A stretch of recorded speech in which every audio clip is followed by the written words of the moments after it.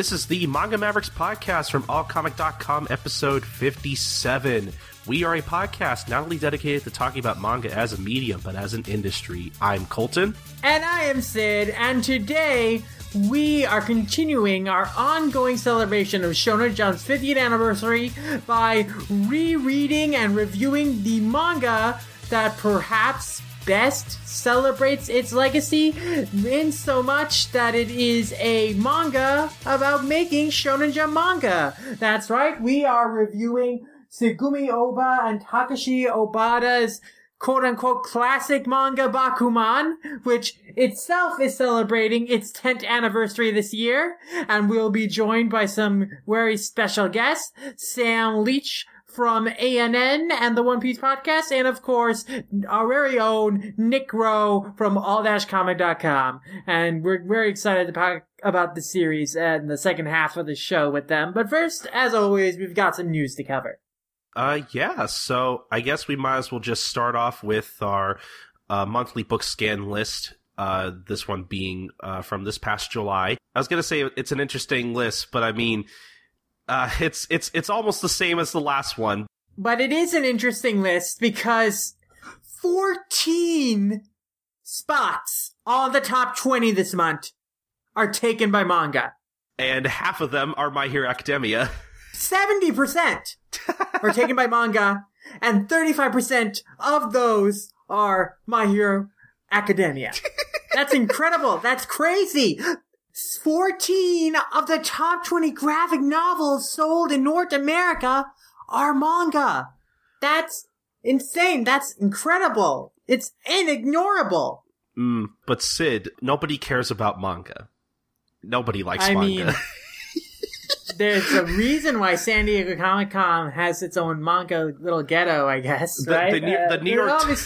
Obviously, manga is not a huge part of the American comics industry. Look, obviously, there's reason not to care about it. Look, Sid, they wouldn't have taken off the New York Times best-selling graphic novel manga list if they cared about manga. I mean, come on, Sid. To be fair, they also got rid of the graphic novels list in general, so... I mean, that's New York true, Times, too, yeah. I guess, changed their tune on graphic novels in general. Whatever. But also, it's unignorable that My Hero Academia is an insane hit, and San Diego Comic-Con, should they ever invite Kohei Horikoshi back there again, please rethink how much attention any My Hero Academia-related event will receive, because clearly, it is a big deal. I'm sure a lot of people will disagree with me when I say this, but it really does almost feel like... It almost feels like we have that, like, Naruto level hit again, honestly. Almost. I mean, yeah. I mean, it's probably not as big as that, but I mean, it clearly has a lot of people's attention over here in North America, and a lot of people love it. And I guarantee you that if Toonami had, like, their normal, like, 7 p.m. to 10 p.m. time slot or whatever back that they used to have on Saturdays, because, I mean, they're never going to get that after-school time back. I'm sure that My Hero Academia would do so much better in those time slots. You know, Colton, My Hero Academia is now leading Toonami at 10 p.m. Is it? Yeah, it starts off the block now. Oh, so, okay, see, I didn't know that. It's doing fairly well for the block, I'd assume, if they're putting it at the front. Okay. I mean, yeah, My Hero Academia, its success is, pretty resounding, pretty unignorable. It's hard to quantify and compare to something like Naruto, which has been with us for over a decade in North America, That's even fair. Longer. But it's the thing people are talking about and excited for right now. So, yeah. I guess what I'm trying to say is it feels like we haven't had something like this in a long time. I guess aside from something like Attack on Titan, I guess. I would compare it to that, definitely. I think it's supplanted Attack on Titan as the thing everyone is into. Yeah, I think I would agree with that. But we'll get back to My Hero Academia in a second, because at number 2 on the book scan list for July, we have volume 14 of One Punch Man, which I believe is the newest volume of One Punch Man to come out from Viz Media. So that's good. One Punch Man still has a place on this list, and I'm sure will, like, I'm sure... Maybe not to the point of My Hero Academia, but I could see when season 2 comes back next April. By the way, that news broke out. Also, I'm really excited for season 2 to come out next April. But I'm sure when season 2 does premiere, that I'm sure it'll end up taking more than one spot on the BookScan list, at least a couple of times. I could see that. Oh yeah, I see a resurgence. I think that's pretty likely at this point. But then at number 3, we have Volume 3 of Dragon Ball Super, followed by My Hero Academia Vigilantes Volume 1 at number 5. So I'm glad... This is how you know My Hero Academia is a big thing, because its spin-offs are ranking here on the BookScan list, and they're ranking as high as the top 5. So this is a franchise with legs. Yeah, and I guess just to get to My Hero Academia, so Volume 1 came in at number 6, Volume 13 came in at number 7, Volume 2 came in at number 10, followed by Volume 12 at number 11, Volume 3 at number 13, Volume 4 at number 16, and then Volume 11 at number 19. So if you include the first volume of Vigilantes on the list, My Hero Academia, as far as just manga goes for the BookScan list this month, pretty much takes up more than half of the manga on this list. Yeah, 8 out of 14, 8 MHA volumes in the top 20 graphic novels of all time for July, so, yeah, it's pretty big. Yeah, I mean, what else can you say? That's not something you see every day. This just in, people like My Hero Academia. Surely news to me, who saw firsthand the excitement for it, trying to get into the premiere of the movie. But then at number 8, like we mentioned earlier, we have Attack on Titan Volume 25, and then at number 17, we have Volume 39 of Berserk. Nice to see Berserk on the list. Like we mentioned last episode, it's pretty much Dark Horse's best-selling title. Yeah. Yeah. I mean, yeah, people love Berserk as well. At number 18, we have Tokyo Ghoul Re Volume 5, as well as Tokyo Ghoul Volume 1 at number 20. Again, this just in, people still like Tokyo Ghoul as well, so. I'd say, yeah, very, very interesting list. I'm really interested in seeing how long My Hero Academia is going to go, just dominating this chart in particular. I think for years and years to come. Yeah, I definitely want to keep track of how long that still stays in effect. Cause like you said, it's probably gonna be like that for at least probably for the rest of the year, I'm sure. But yeah, it's pretty amazing just how much My Hero Academia has just exploded in popularity, and I'm sure is making Viz a lot of money at this point. I think that's about it for the list, unless you have anything you want to add before we move on. Nope, I just think it's a very significant list because, again, 70% of it is manga. So, manga is doing extremely well right now, and that's always exciting to see. But now we will go and talk about some serialization news. And first up, we have some magazine news to cover. We have an update on the Tezuka Mix magazine, a magazine that is being created to celebrate the work and legacy of Osamu Tezuka. And we have confirmation that it is going to launch this October under the name Tezu Komi. It'll be celebrating the 90th anniversary of Osamu Tezuka's birth. It's going to run monthly for 18 issues, so about a year and a half.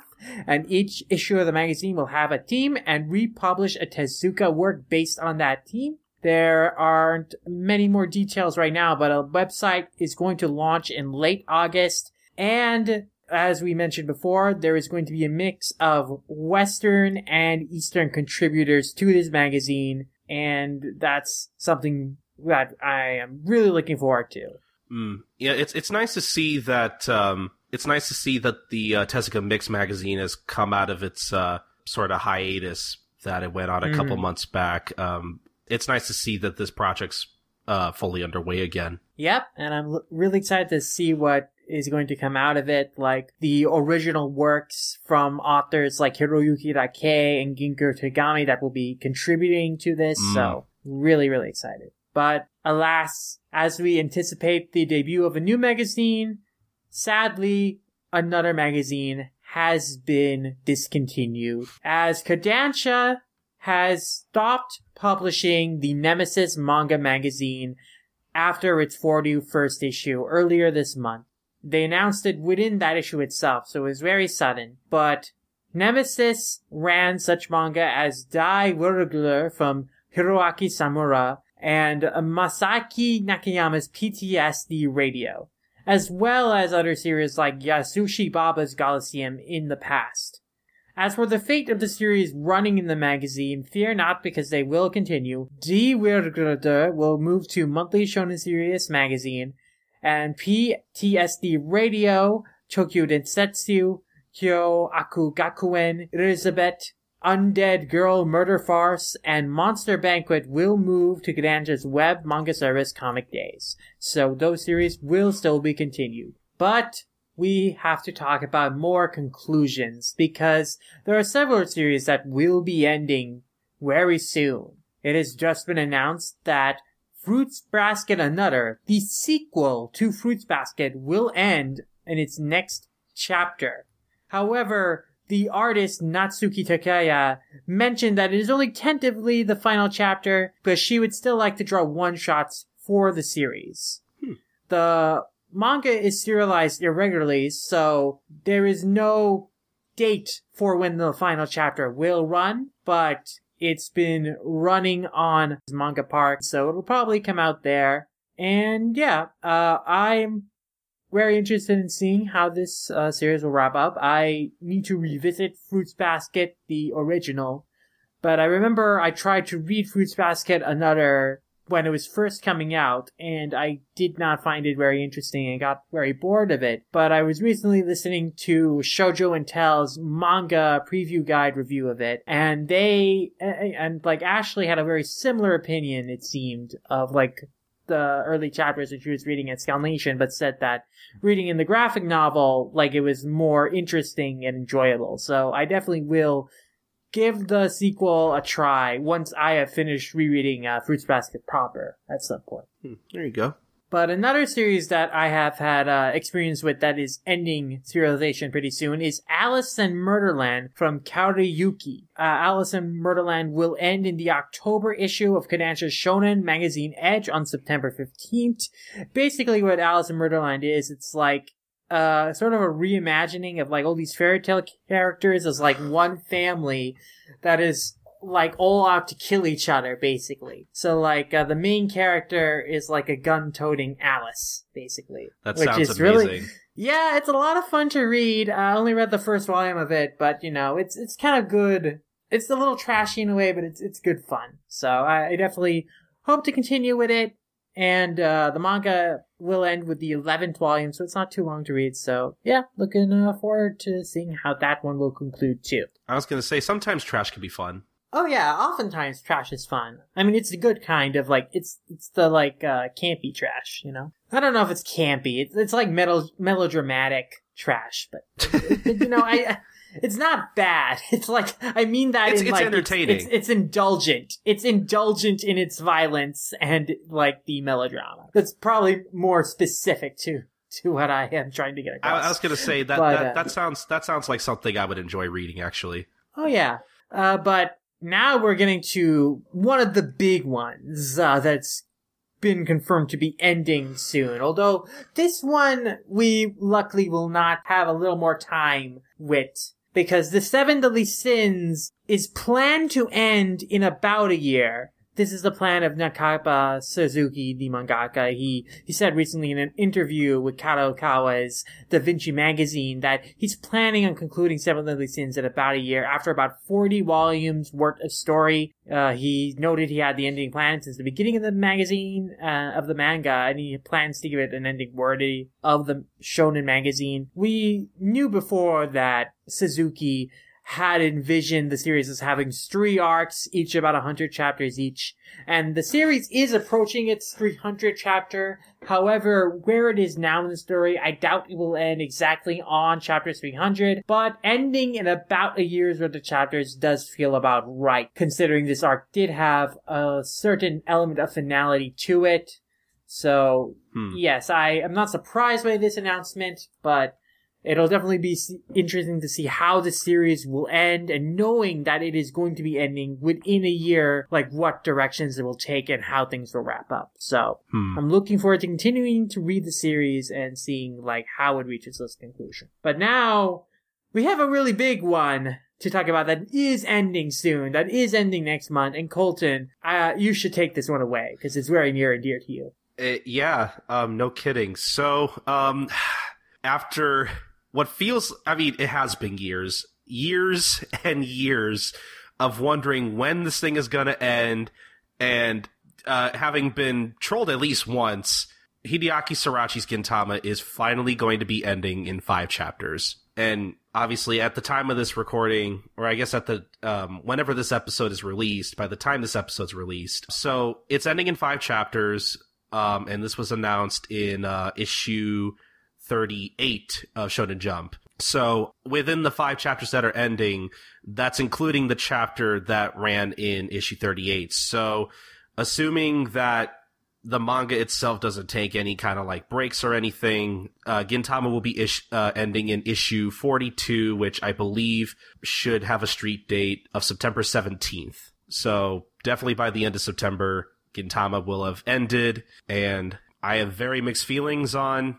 it ending at the moment, just because this could be a whole other thing, and I don't want to like spend too much time on this. But I've had my ups and downs with the past, I want to say 2 or 3 years worth of Gintama manga. Not that I like dislike it or anything. I've really enjoyed it. Looking back on Silver Soul, I thought it was fine, but in retrospect, this seems a little bloated, even though there are definitely a lot of moments and a lot of parts of that arc in particular that I still really enjoy. I think my opinion of it is has wavered a bit, just because there was this expectation of it being the final arc, but spoiler alert, we have gotten a few epilogue chapters, since then that could kind of serve as sort of the actual final arc in a way.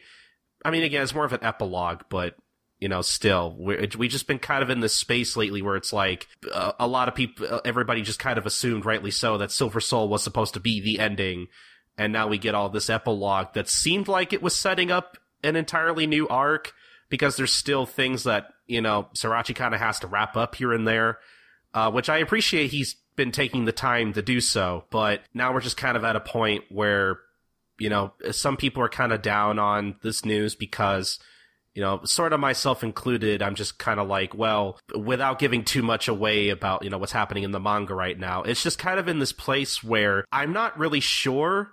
Like, I think he could wrap it up. I just don't know. I have my doubts that it'll be a satisfying ending.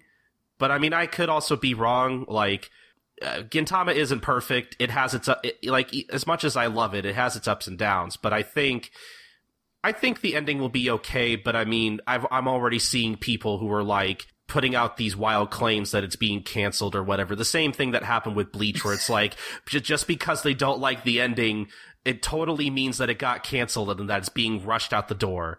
Like, and I don't like that mentality whatsoever. Even if I have my doubts that I will like the ending, I still think that, obviously it's ending on Sorachi's terms, and I'm appreciative of that. I don't know. Like, it's really going to depend on how these next 5 chapters, I guess, hold out. But I'm also already seeing people being like, oh, well, it could get a sequel in Jump Giga or in Jump Next or Jump Plus or whatever. And I'm just like, I don't know about that. I don't know. Sid, have you been keeping up with Gintama at all, or are you caught up? I'm not caught up. I last read a long time ago, like around 620 or something. So okay. It's been over a year, and I've been waiting for it to end, and then I was gonna like read it through to the ending.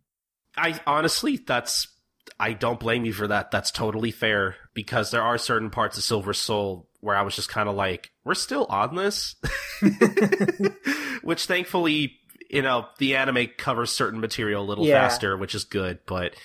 And the anime, it's probably going to continue its current runs through to the ending at this rate. Probably, I would imagine Like, if it doesn't end by the end of September, I have no frame of reference for, like, how much material it's adapting per episode. But if it doesn't end by the end of September, I'd imagine that it's too core and it's going to end at the end of December. I was going to say, yeah, as soon as they finish up Silver Soul, like, I could see the anime getting at least another 12 episodes to finish it up, and then we're done. Mm-hmm. But yeah, I don't know. I haven't read the latest chapter, but from what I've been hearing, it doesn't seem like it's made much progress towards the end. I don't know. I'm not really sure how I feel about it. I'm gonna wait and see how things turn out. I'm trying not to be as pessimistic as some other people I've seen are being, but like, I have my doubts, but I still believe that Sorachi will pull off some kind of, like, a decent ending at least. Like, I don't think I'm gonna hate it. I mean, if anything, I'm probably going to start sobbing once I read the final chapter. Like, I'm not looking forward to Gintama ending, because after all this time of being tricked into thinking it's going to end multiple times, especially through the anime, the show lies to you constantly. Like, that's something you need to be warned about going in. Anyone listening who hasn't like watched or read any Gintama at all, this show will play with your emotions, and sometimes it's not fun. But yeah. I mean, I'm a huge fan of Gintama, as you can tell. Like, I have my own podcast, though it's on hiatus. Like, you know, Gintama's like probably my favorite series of all time. I think I can safely say that. Like, for me, it's not just like, oh, it's my favorite anime. Like, it's like my favorite thing. Like, I love it so much, and you know, no matter how I felt about the past like 2 years worth of material, like, I'm still gonna be sad to see it go. Yeah. But I think that's all I really have to say about that. Like, I could go on for another hour about this, which I don't think I should. But yeah, it is confirmed to be ending, and I'm just gonna wait and see what happens. And tears are guaranteed. Like, I think that's safe to say for sure. But anyway, I think that's about it for all of the serialization news then. And I think we can move on to some licensing news, which we are going to start off with some Dark Horse stuff, because Dark Horse announced at their panel at Otakon this past, what was that, last week? I think it was last week. Mm-hmm. They announced a new license. They announced that they had licensed Emanon from Shinji Kaijo and Kenji Tsuruta, in which the first volume of that, entitled Memories of Emanon, will be released this next year in May in 2019, and will be translated by Dana Lewis, who is also credited with translating The Wandering Island. And as far as what Emanon is about, it seems like every volume of Emanon is sort of its own, like, either its own story or is like a collection of short stories involving the character named Emanon, which apparently is no name spelled backwards. And Emanon in particular is this mysterious girl who holds 3 billion years worth of memories, dating from when life began on Earth until this very moment, which is a really interesting concept. It almost sounds like something out of To Your Eternity almost. Yeah. But that's a really interesting premise for a series. I would not mind checking this out. Yeah, I'm looking forward to it. It's got an intriguing premise, and generally the stuff that Dark Horse picks up are usually kind of cream of the crop kind of things. So, you know, there's definitely got to be a reason for them to eye this title, and I'm looking forward to seeing it. Mm-hmm. What's it all about? All right. And then moving on to some Viz stuff. So, you know, in case you didn't know, Viz Media has been re-releasing Full Metal Alchemist through the Full Metal editions, which is basically their version of the Kanzenban release of Full Metal Alchemist.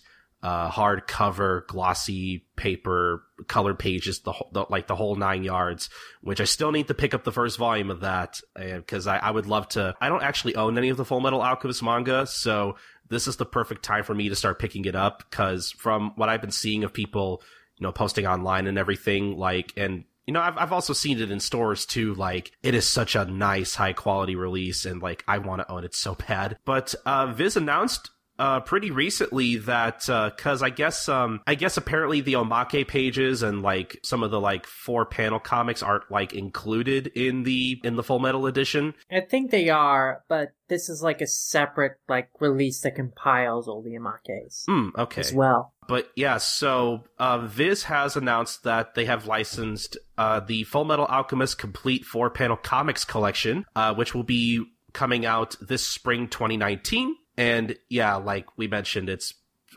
pretty self-explanatory. It's a collection of, I want to assume, some of the omake and just some 4-panel comics featuring all your favorite characters from Full Metal Alchemist in general. And honestly, from what I remember of the omake stuff in Full Metal Alchemist, like I see people like post certain comics and stuff all the time, and honestly, they're pretty hilarious and I love them. Yeah, they're a lot of fun. I remember reading them, but, when I was reading Full Metal Alchemist, and they were enjoyable. Lord, what do you think of the omakes in the Full Metal Alchemist manga? They were funny. What was your favorite one? I don't remember them that much. Okay, leave the room. I think you could just sneak in here and turn on the light when you leave. Wait, what? Turn on the light when you leave. Why did you have the light on? I don't know. Just turn it on and leave. Okay, it's on now. You're ruining the podcast, Lord. Leave! What's that? Wait, I did something. Well, anyway. Oh, that V-Lord always sneaking in. Yeah, leaving his switch up in the room. Doesn't he have his own podcast to record? Yeah, what happened to that, Lord? What's happening with Drowning Manga? You released an episode last week. Yeah, but you're 4 episodes behind. There'll be a new episode on Sunday, I swear. I promise. Okay. Oh boy. Bye, V-Lord. Well, special guest V-Lord, everybody. Anyway, so Sid, we have some really big licensing news to talk about if you want to start talking about that real quick. Oh yeah, we have a really big shake-up, a really big news to talk about, because it's not every day that a new manga publishing company launches, but that's what's happened recently. Ed Chavez, former vertical marketing director and vice president of Faku, alongside the president of Faku and founder Jacob Grady, have launched a new manga publishing company, Denpa. And they have some exciting new licenses that they're planning to debut starting this fall, including, perhaps biggest of all, at least the one that I know the most people are excited about, Nobuyuki Fukumoto's Gambling Apocalypse Kaiji. Ooh, wow. Which will be released in 6 omnibus volumes with 500 plus pages, each beginning in the first quarter of 2019. Denpa's releases will be available on digital. They'll have their own digital platform, and all their releases will be in print. Their other releases include Shuzo Oshimi's Inside Mari, which has previously been available on Crunchyroll's manga service, but now will finally be available in graphic novel form. Their release will have new translations and new lettering and design, and that will debut in the fourth quarter of 2018. They also will debut Pez by Hiroyuki Asada of Letter B, and this is a prequel to Letter B, and it's going to be launched in the fourth quarter of 2018 as well. We've also got another 1-volume work, An Invitation from a Crab by Pampanya, which is a collection of short stories by Pampanya, some of which are self-published and some of which were serialized in Hakushin's Rakugen anthology. And we've also got Maiden Railways from Azumiko Nakamura, which is another collection of short stories that take place around trains. And we've got Future Log by Ranjay Murata, which is a kind of an art book from the character designer of Last Exile, Blue Sub No. 6, and Shangri-La. So, a lot of big titles and big names associated with their new releases. It's really exciting stuff. I'm really excited about their new company. They're making, a big statement by licensing Kaiji and releasing that. So, will that be a gamble that pays off for them? Let's hope so. Maybe, I hope they'll have I don't know how much luck Kaiji has in his series, but hopefully they have the best of luck. because I'm definitely wishing it for them. I was going to say, Kaiji's been running for a while. I think it's been running since like 1996. It's kind of sort of like JoJo, where like the series is like divided into like different parts. So like, you know, season 1 of the anime covers part 1 of the manga and so on and so forth. But yeah, that's amazing. I can't believe Kaiji's been picked up. Like, I'm so gonna buy that. Because, man, Kaiji is really good, and everybody needs to see it at least once in their life. Admittedly, I haven't seen season 2 of the anime yet, but I need to get back on that at some point. And Sid, we need to talk about Kaiji on the show at some point, because you haven't seen any of Kaiji or read it. I have not, so I would love to talk about the manga. In general, I would love if we could somehow arrange a review of Denpa's launch titles in general, and so maybe we could arrange that. That'd be something I'm interested in. I didn't know Denpa was going to have its own digital platform. That's really interesting, actually. I wasn't aware of that, but... It makes sense since Faku has their own digital platform, so they would have experience with setting that up. That makes sense, yeah. Yeah, as far as everything else goes, I mean, I've never read Inside Mari, which is a shame because I have access to Crunchyroll manga, and I'm so terrible at making my way to a lot of those titles when I just have them all in front of me. But that seemed like a really interesting series. I've heard really good things about that. I did not know Pez was from the same person that created Tagami Bachi. That's a series I've been needing to check out. I need to check out that person's works in general. Invitation from a Crab seems really interesting, along with Maiden Railways. Just in general, I think Denpa so far has done a really good job with their starting lineup of licenses so far, and I'm like, I really want them to do well enough to see them not just license more Kaiji, but I would love to see what else they pick up. Indeed. I'm definitely looking forward to seeing what else they'll pick up, and this is a very strong set of launch titles that cover a wide variety of genres and feature both like a lot of great names, but some works from creators that do not get released as much in the States, like Azumiku Nakamura. I know that has a lot of people excited that finally some of her work is coming out over here. So lots to look forward to. But yeah, only time will tell, and we'll see how that goes. Hopefully, hopefully everything goes well with Denpa. I really want them to succeed. I really want more Kaiji.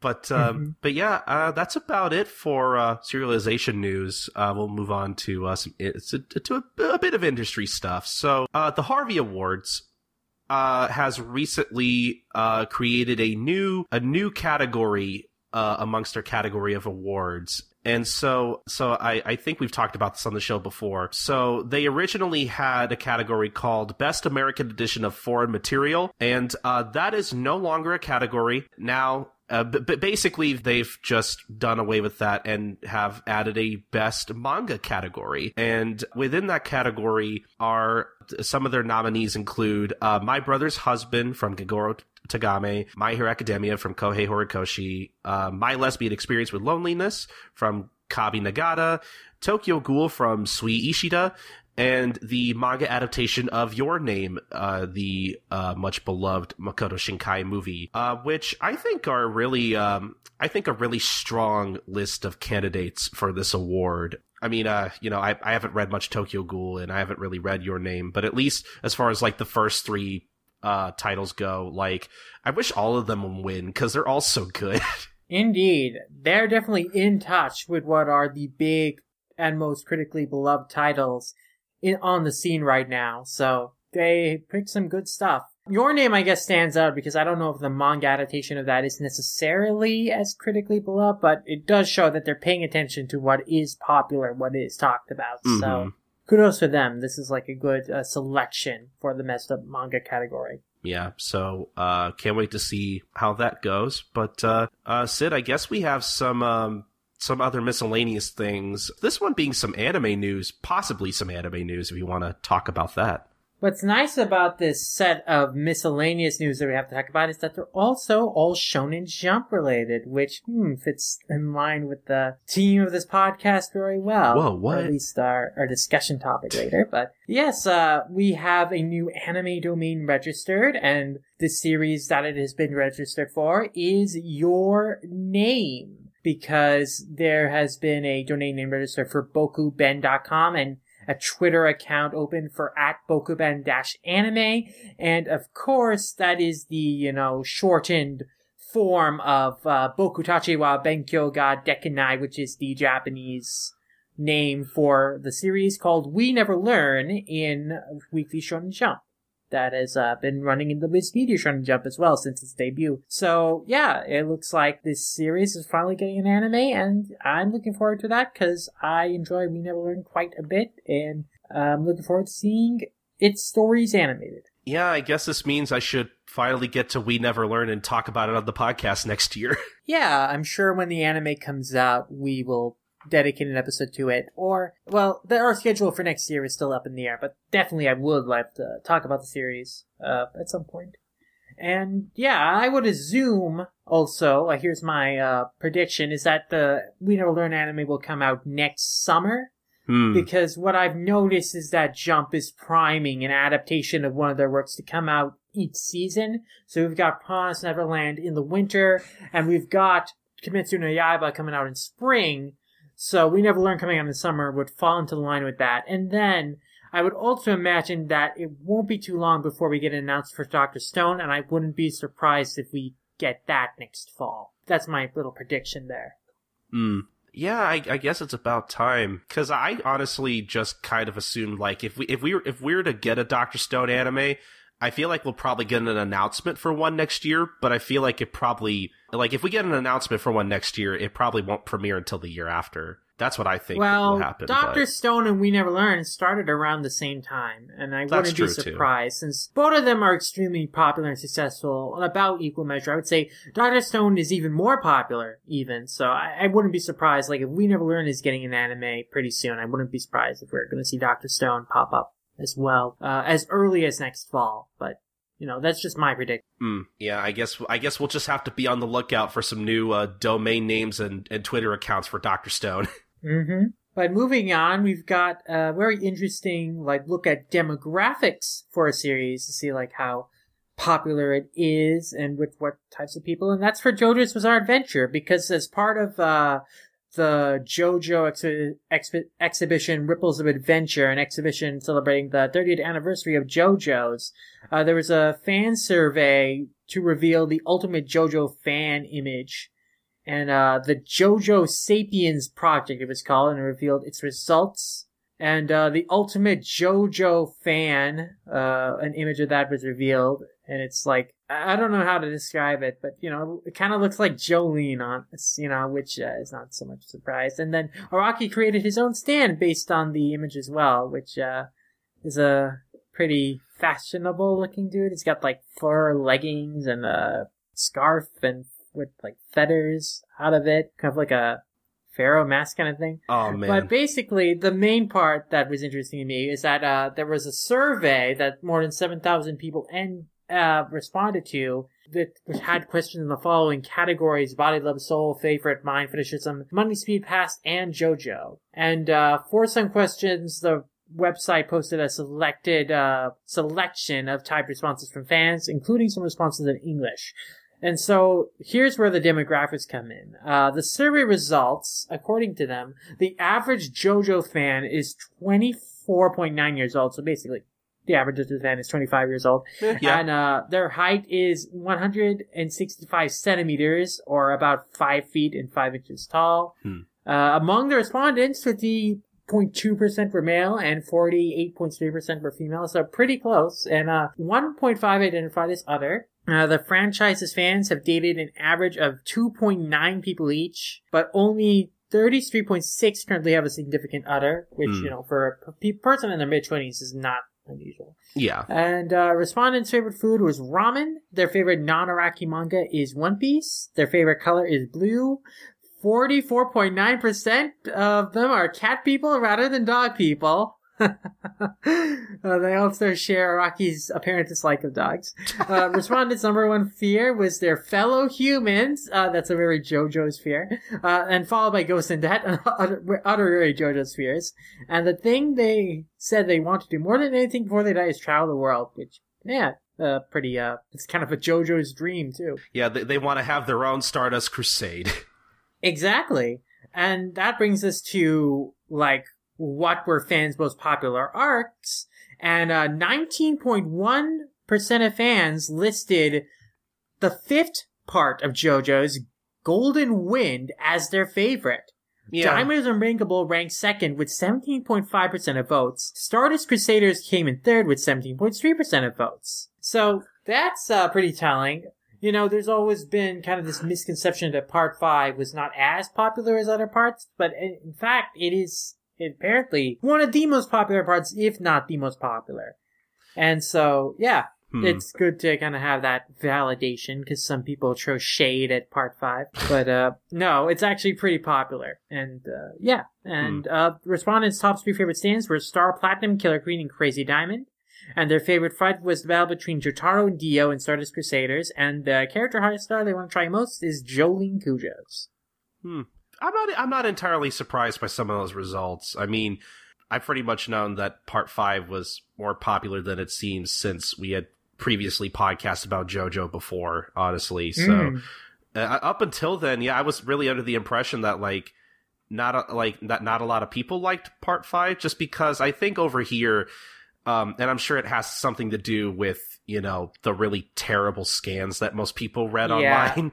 The original scanlation for it was not very good. Yeah, so I think because of that, I had seen people who were very mixed on Part 5. Either some people really loved it, or other people just hated it. There was no in between. But I'm sure when the Part 5 anime premieres this October, that's gonna change. I'm sure mostly everybody's gonna pretty much fall in line and just love Part 5. I'm really interested as someone who hasn't read or watched any of Part 5, so I'm really interested in seeing what my opinion of Part 5 is gonna be compared to the other 4 parts. Yeah, I mean, I think that the reaction to the Part 5 anime will be very positive. I know people are already extremely excited for it. And I've also noticed that a lot of the shade criticism of Part 5, there is legitimate criticism of the antagonist of Part 5 in particular. Not only do people get confused about his power, how his powers work, they just don't find him a very compelling antagonist in general. But there's also an element of a boys club mentality. I feel like some fans felt that this part was more popular with female fans, and so those people, put Part 5 down because of that, which was incredibly unfair. So I think that, we'll see that, idea that Part 5 is somehow not as good as the previous parts be proven untrue when the anime hits and blows everyone away yet again. I'm really interested in seeing, in particular, and this is kind of related, but I'm really interested in seeing what the reaction to, Part 6 is going to be when that's animated. I think Part 6 is going to do extremely well, because the content of Part 6 has held up extremely well. It deals with really mature and difficult themes that, I don't want to spoil some of the stuff that happens in Part 6 or some of the stuff that characters deal with, but backstory of Enrico Pucci, the main antagonist in particular, and what motivates him is just so incredibly powerful and thought-provoking, as is and its relationship with Dio is so fascinating. But in general, it also had both incredibly awesome female protagonists. Jolene is my favorite JoJo, just out of all the JoJos. See, I see people who really don't like Part 6. It's so weird. I think a lot of people who have negative feelings of Part 6. Again, I think there's this boys club mentality that people have towards Part 5 as well that colors their perception. But another thing that I think, people have misgivings about is that the ending of Part 6, it is pretty difficult to accept in some way. It is kind of it is very bittersweet, and, I'm sure a lot of people might feel upset by that, but, I think at this point, that is not a secret to a lot of people, how Part 6 ends and what ramifications that has for everything afterwards. So. Yeah, I don't think that's an issue. I think the story content of Part 6 is just so good, though. I truly believe it is it is the best written of the parts that was run in Shonen Jump. It's my favorite, of course. I would say that maybe Part 7 is even more well put together in terms of how Araki explored his themes and the art quality and all that stuff. So, like, on a technical level, maybe I would say Steel Ball Run is even better. But, like, I think Stone Ocean just has so much going for it that I imagine when the anime comes out, it will garner a lot of discussion. Like, not just, like, fan enthusiasm of it, like, as has been from the previous parts, but, like, critical discussion as well. Like, people will be talking about some of the ideas that are discussed in that series. Because there's, like, an actual ideological kind of conflict that is motivating, like, an antagonist in that, and that, like, you know, kind of gets into the core of what JoJo's is about as well. So it's, like, very culminative of, like, what the series had kind of been building towards. So I have a lot of love to heap on Part 6. And, yeah, I think I am really excited for that gets an anime in particular. But, right now, I'm really looking forward to Part 5 because there's just a lot of that I'm really excited to revisit too. Oh, man. I can't wait for JoJo Fridays to come back. That's going to be so amazing. Oh, yeah. I mean, just revisiting JoJo's, like, some of the anime on Twitch, and as well as catching, like, the final set of episodes of Stardust on Toonami, and now with Diamond is also premiering on Toonami. Like, yeah, I'm super excited about JoJo's again. You know, again, the Part 5 premiere, I saw it at AX. It was so good. Got me so excited. So, yeah, I'm looking forward to Part 5. I mean, like, I've talked about before how I don't really keep up with Toonami much anymore, but, man, I have been jonesing to just rewatch all of Part 4, because at this point, so far, it's probably the part I like the most. I kind of go back and forth between that and Part 1. Again, I have this weird, like, relationship with Part 1 where I know it's not perfect, and I know it's probably, the writing may be kind of dated, but I mean, I still love it, and I think it still has a lot to offer as the foundation of JoJo, but yeah, I really can't wait to rewatch Part 4. Like, I'm definitely going to be watching that every week while it's on Toonami. Yeah, I mean, hey, you could also tune into the Twitch stream that Riz is doing. I think Part 4 will be on there from the 21st to 25th, so you could tap into that too. Yeah, I should probably get on that. But I think we can just move on to our last two bits of news here. So the next My Hero Academia character popularity poll is underway. And, you know, if you want a chance to vote for your favorite character, Viz is giving you the option to do that because they are running their own character popularity poll, which I'm sure we will leave in the, we'll leave a link to that in the description for the episode. Mm-hmm. And so, yep, I've already voted for my favorite character. I'm struggling. Who'd you vote for? I'm actually really struggling to remember. I'm pretty sure I voted for Midoriya just because, you know, I'm not saying I don't understand why, you know, Bakugo got first place in the last poll, but, like, I want to see my boy pull through. I want to see him get number 1. Who did you vote for, Sid? I voted for All Might because, yeah, you know, I've been revisiting Season 1 as it's aired on Toonami, and I've also just been thinking about All Might's character a lot in general. Yeah. Lately, from both the manga and just, you know, other things, but as it's crossed my mind. And I feel like All Might's character is just very compelling, and like how his role in the story has evolved, I really have enjoyed. So, you know, I kind of just, you know, thought about it. It was like, who is the character I'm feeling like most emotional about right now? And I went with All Might because I love a lot of the characters in MHA. So I played it by ear with this time. I know in the past I voted for different characters, but right now I'm feeling in that All Might mood. Yeah. But I would have voted for Gang Orca, but I don't know. I felt that would be throwing away my vote. But I will be very impressed if Annalisa and Weekly Manga Recap's pushing of him will get him a spot in the US results. He's gonna have number 2 or 3 in the US poll results. Who knows? I mean, Kazuki got number 2 in the Dr. Stone poll. That still blows my mind, honestly. I can't believe that happened. Yeah, I mean, you know, maybe the listenership of the Shonen Jump podcast and Weekly Manga Recap hold sway on these survey rankings. You know, their listeners will maybe vote based on what the hosts say. So who knows? Yeah, who knows? I'm very curious. I kind of do want to see if Gang Orca ranks in the top 10 because we'll probably only know the results of the top 10. So I'm really interested in seeing if he makes it. Yeah, we'll definitely be talking about the results of the poll on the show when those come out, so you could look forward to that. But our very last piece of news, just some more Jump Force stuff here. So it's been announced recently some new characters are coming to Jump Force.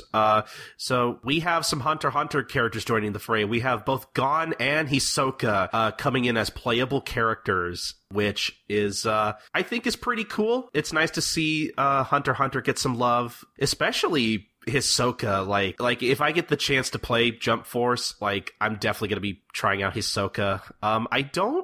I don't think he's been playable in these other Jump games at all, at least not that I can remember.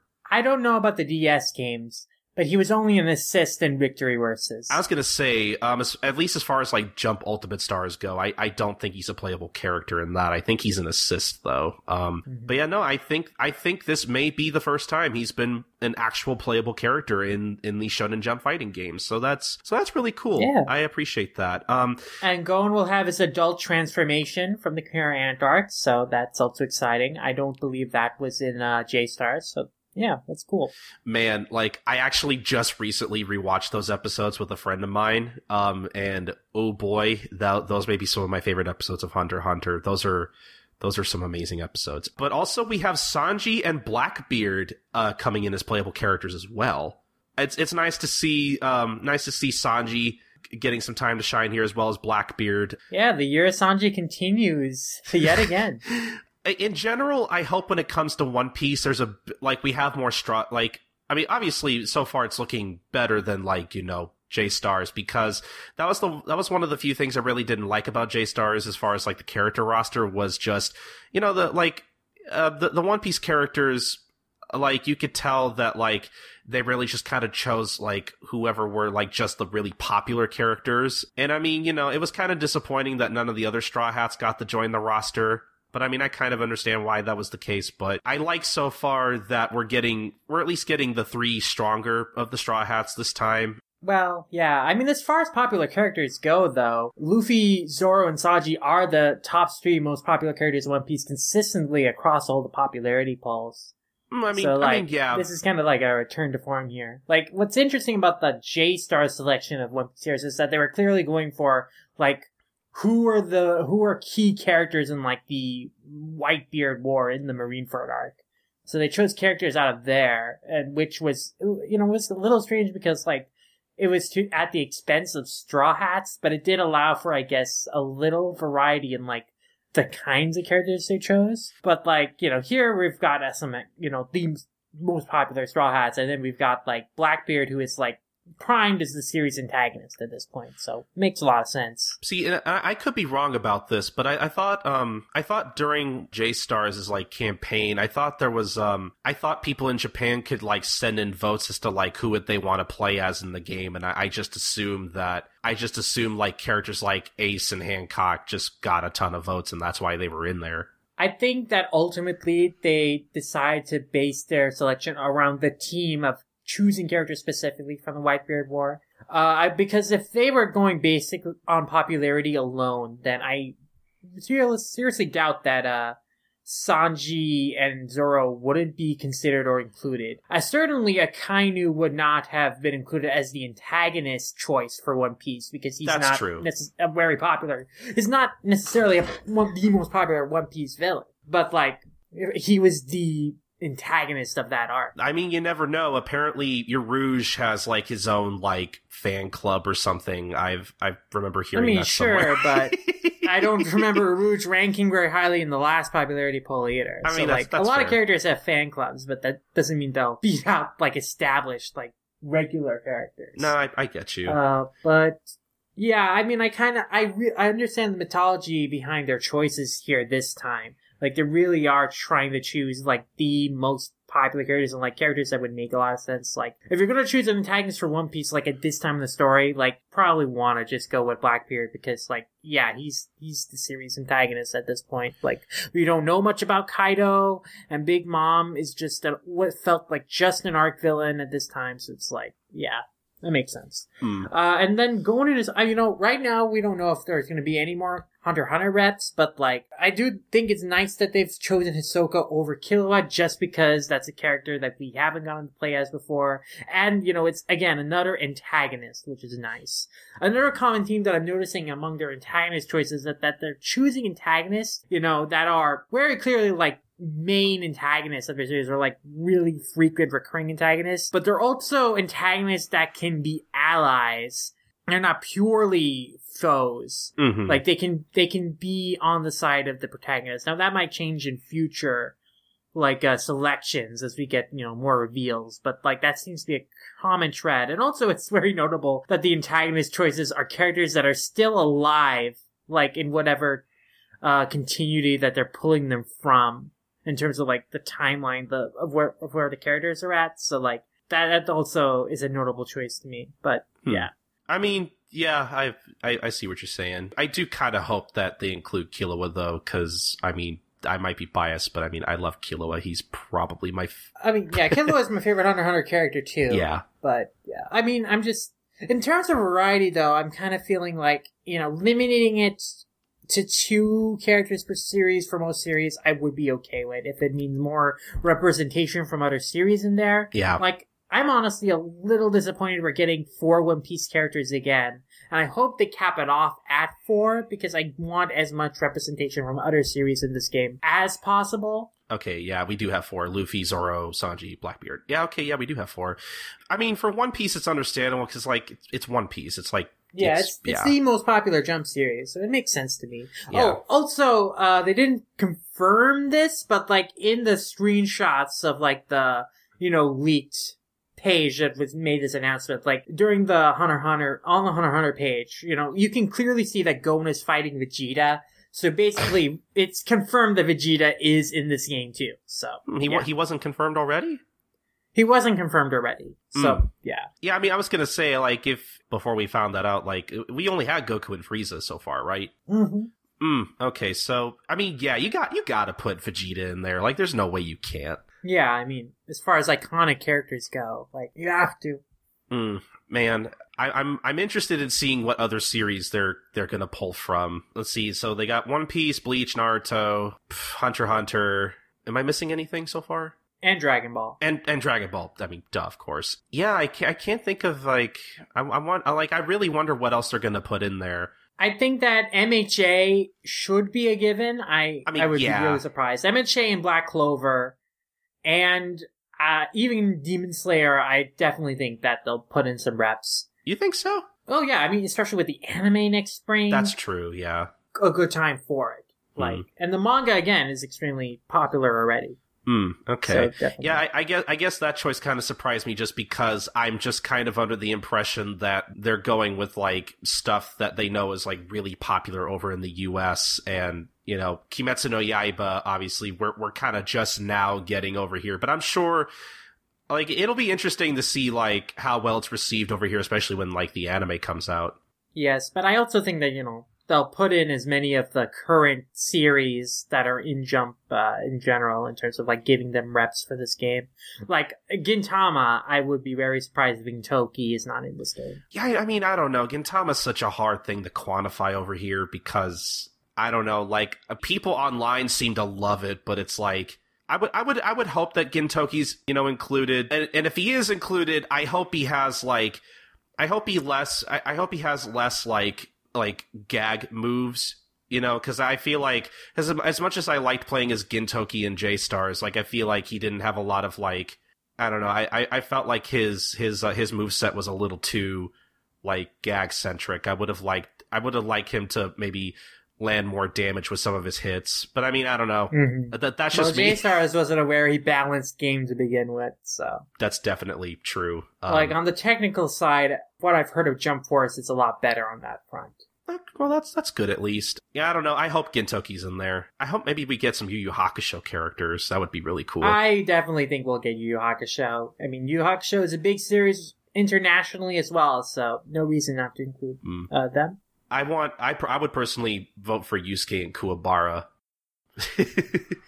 just because Hiei got his spot in J-Stars already, so I want one of the other 3 main characters to kind of have their time to shine. But anyway, so the only other thing I guess I kind of forgot to mention earlier is that we also have 2 new stages with Planet Namek and what seems to be New York. So But yeah, this is a first stage from a manga that I believe has been confirmed. Because before they were saying that, all these stages, they're going to be real life, real locations. And so now we finally got for sure that, there's actually going to be stages set in worlds from the manga. So, that's good to hear. I mean, that'd be weird if they didn't include stages like that, honestly. Yeah. Yeah, I would have been disappointed. But they're also like crossover kind of stages because the Statue of Liberty is in Planet Namek. So the idea for this game is that the worlds are crossing over, so like things are going through, I guess, and mixing and matching between the fictional worlds of the manga and the real life locations of the real world. It's interesting. But yeah, I'm still kind of excited for this game. Like, I would really love to check it out when it's finally out. Yeah, you know what would be interesting, Colton? Since the Death Note characters in this game, maybe the Bakuman characters would be in this game. There'd be this whole extra meta level to it. Huh? Yeah, it turns out that this whole game is just a giant manga written and drawn by Mashiro and Takagi. That would be a great twist for the ending of this game. That would be really interesting. I don't think they would ever do it, but that would be really interesting. But, yeah, I mean, Bakuman was a very popular series over here, and, that's why we're going to be talking about it with our good pals Sam and Nick right now, basically. So, let's pick up our pens and let's start drawing some lines. We're not going to really be doing any drawing, I guess. At least nothing you'll be able to see because this is an audio-only podcast. But, yeah, let's do what we always do and talk about manga, and now let's talk about the manga about making manga, Bakuman.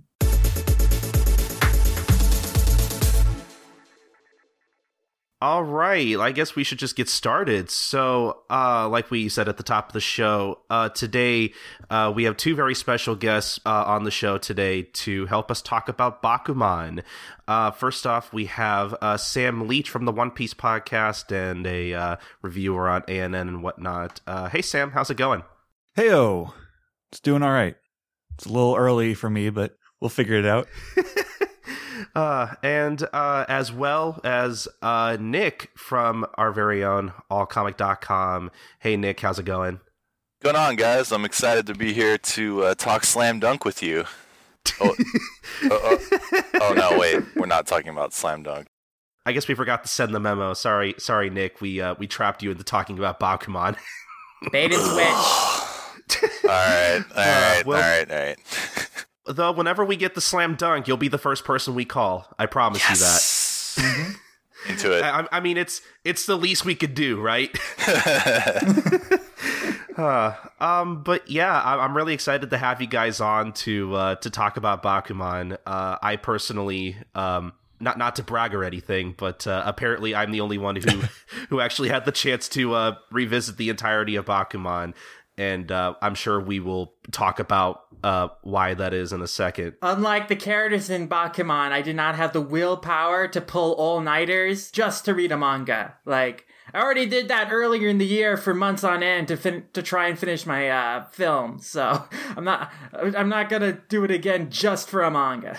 I'm sure you could understand their feelings working and creating on something, Sid. Yeah, and it's like how I can definitely relate, empathize with, oh my god, the struggle of trying to do a creative project like this and like sacrifice sleep and your health to like get something done, and like the insanity it takes a mangaka to be able to like complete 19-page weekly chapters for a full year for years on end. Man, I could barely even finish my film, and it's like that, not nearly as many drawings. I guess we could just kind of jump into it though. For those who may not know Bakuman or what it is, just to kind of, just to kind of give the skinny of it, I guess. Bakuman is essentially a manga by Sugumi Oba and Takashi Obata, the same duo behind Death Note, which we have talked about on the show before. And so Bakuman in particular is about these two kids, one being Mashiro Moritaka, who is essentially, he's just kind of going through the motions. He's kind of bored with school, and he doesn't really have a lot of direction in his life. He doesn't really know what he wants to do with himself. He's just kind of studying. And then one day you have Takagi Akito, who is this really smart student at Mashiro's school, always getting like top grades and whatnot. But apparently he is very into manga, And, he wants to become a manga writer, but, his art's kind of crap. So he notices that Mashiro is basically good at drawing, from his doodles of Azuki, the girl he likes, in the middle of class. And he basically coerces Mashiro into becoming a duo with him, and in order to create manga for Weekly Shonen Jump. And, there's a whole subplot about Mashiro and Azuki getting together if Mashiro becomes a popular manga artist, and if he can get his work animated, and, if Azuki can basically voice the heroine in his work, and if they do that, they can get married or whatnot. And so basically from there, the series is basically about Mashiro and Takagi getting into Weekly Shonen Jump, and, spoiler alert, they eventually do. And, the rest of the manga is basically sort of a look into what it's like working for Jump. And, so I guess we can just kind of get started the way we usually do, talking about how we all kind of discovered and got into Bakuman and what our first impressions of the series were. Sid, do you want to go first? Sure. Bakuman's reputation had preceded it way back in the day when it was serializing. Obviously, it was by Tsugumi Ohba, Takashi Obata, so there was a lot of hype around it because Death Note was so popular and acclaimed. And Bakuman had similar acclaim as it was being serialized. People were talking about it with as much excitement as they were the big three, as they were One Piece, Naruto, and Bleach. And so eventually I got interested in reading it too, and I remember it was around the fall of my sophomore year of high school, so about fall 2010, so it had been about a little over 100 chapters at that point, and then I read through the entire series up to that point.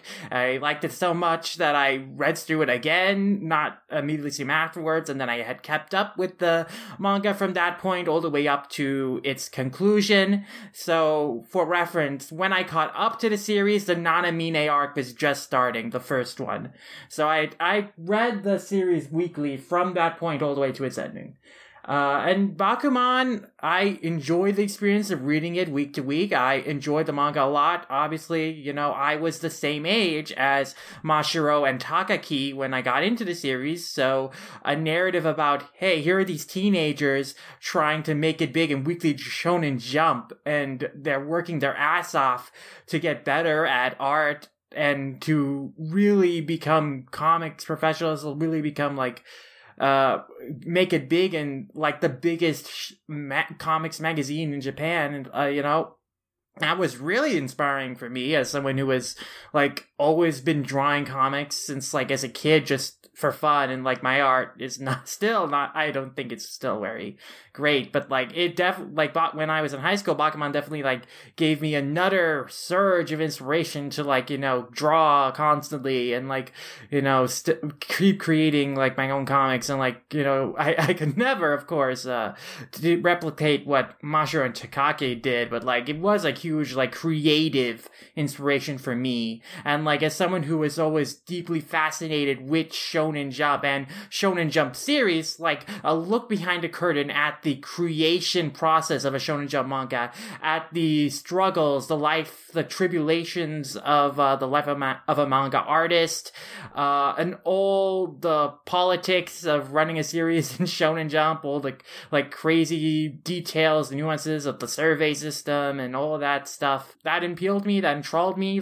A lot of people, I think, of our generation who had an interest in shonen manga, and we're, as we read Bakuman for the first time, we feel oh my gosh, so this is how everything works. Oh my god, this is such a revelation. This is ingenious. We didn't have this information before, but now we are finally seeing how our favorite manga are being made in one of if you were in love with the series, one of your favorite manga. And that's the core of the appeal of Bakuman back then, and I guess still now, is that it is a Shonen Jump manga about making Shonen Jump manga and perfectly encapsulates the Shonen Jump spirit of friendship, effort, victory. Like, it is a shonen manga about making shonen manga. And, that's what made it stand out back then, and I guess what makes it stand out back now. But of course, my feelings on the series have changed over years, and we'll get into that later. But I'm very interested in hearing what Sam and Nick's first experiences were with Bakuman. Sam, would you like to dig into like what your experience with Bakuman was?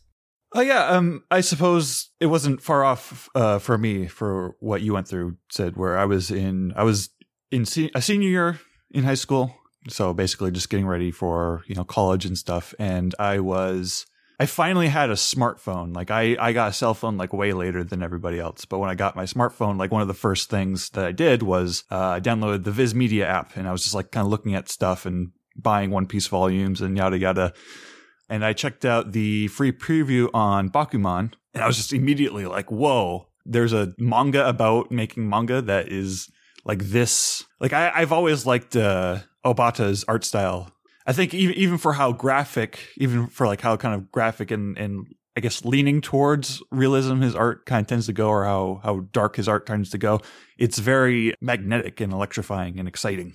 And so that got me to start buying the volumes digitally. And so I think there was like maybe 7 or 8 volumes at the time. I'd have to double check when each volume got released. But like I caught up very, very fast.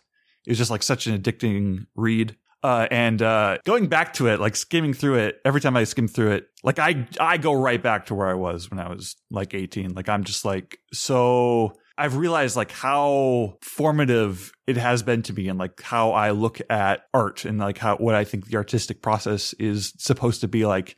And it reminds me like how much of that like I brought into, because like what I went to school for was like film. Like I'm very like all sorts of like creative fields are interesting to me, and like artists are interesting to me. So like I brought a lot of what Bakuman made me feel into school, and so like it's super embarrassing to like look back and see how many of my like my student projects were just like very meta, like me trying to make Bakuman but about movies. Like I kind of put the manga aside in my heart for a while, like, but like just opening it up again for this discussion, I was like, oh crap, this is just like a part of me forever, isn't it? Warts and all. No, that's nice though. I want to go next just because I feel like Nick's feelings will probably lead into the discussion overall. But mine's pretty quick. So I basically got into the Bakuman around the same time, high school and whatnot. And I think I got into it when it was still running in Jump. I don't remember whether I just kind of like found out about it or if someone had recommended it to me. But I think I do remember. It was, I think it was around the time I had like just started getting back into the into Viz's print Shonen Jump, because there was a time where I bought it very religiously for about a year or two, and then I just kind of stopped.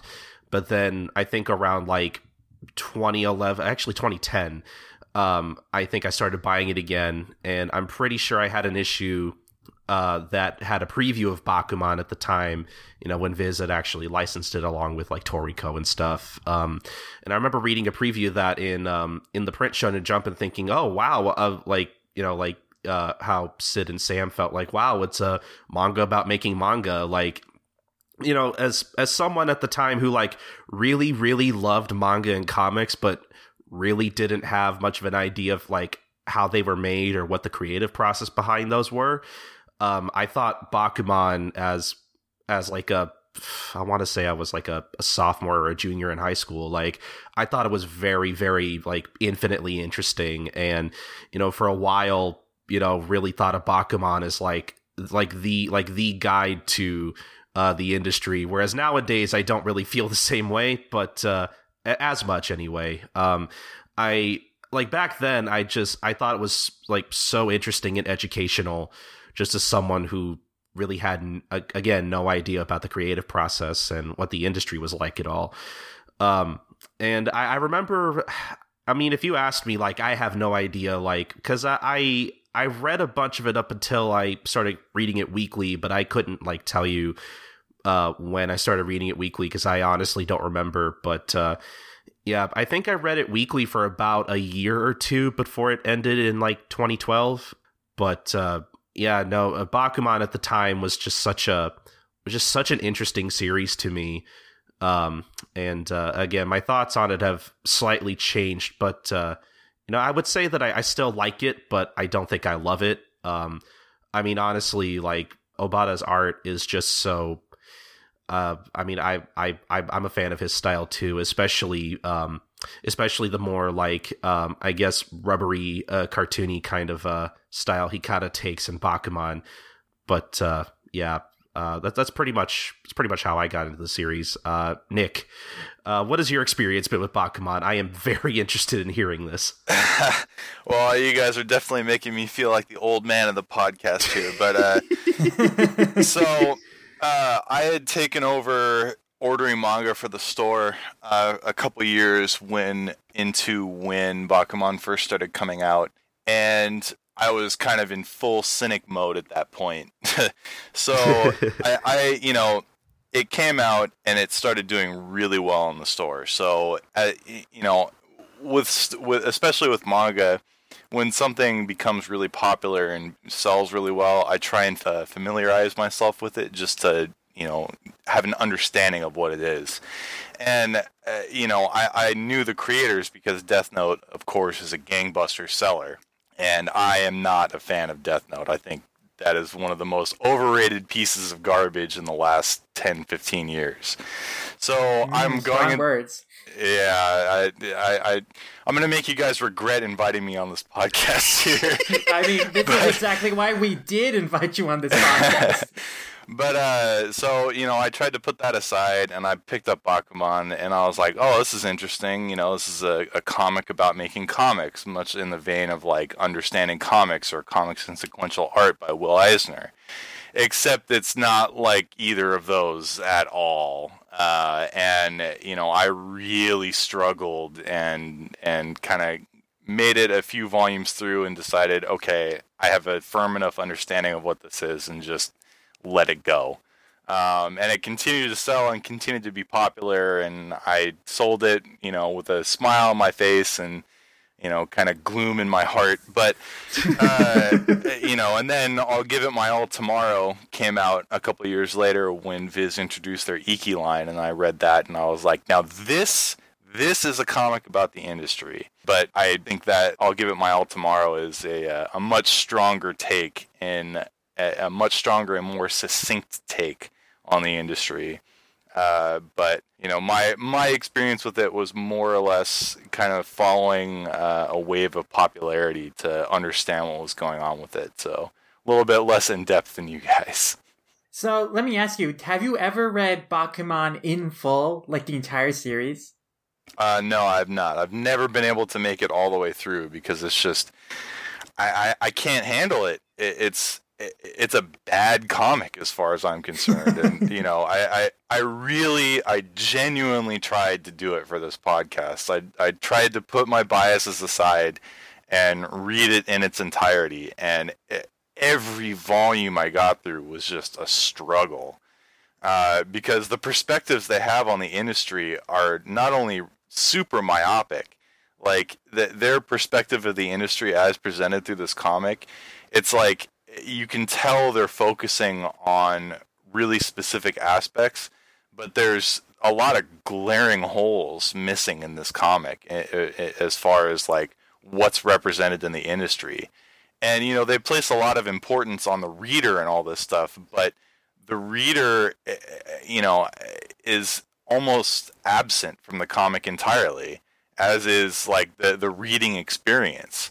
It's this bizarre mixture of their opinion of what the industry should be and what it is versus the reality of what it is, and it's I don't know, it confuses me a lot. I mean, there are times in the series where like that once the duo gets series up and running, like PCP, Perfect Crime Party, and Reversi, where like I think we get at least like one time where like, you see like they see like kids on the playground like playing pretending they're characters from Perfect Crime Party, or there's like one moment I think near the end where you see a bunch of middle schoolers reading Reversi and they're kind of talking about it.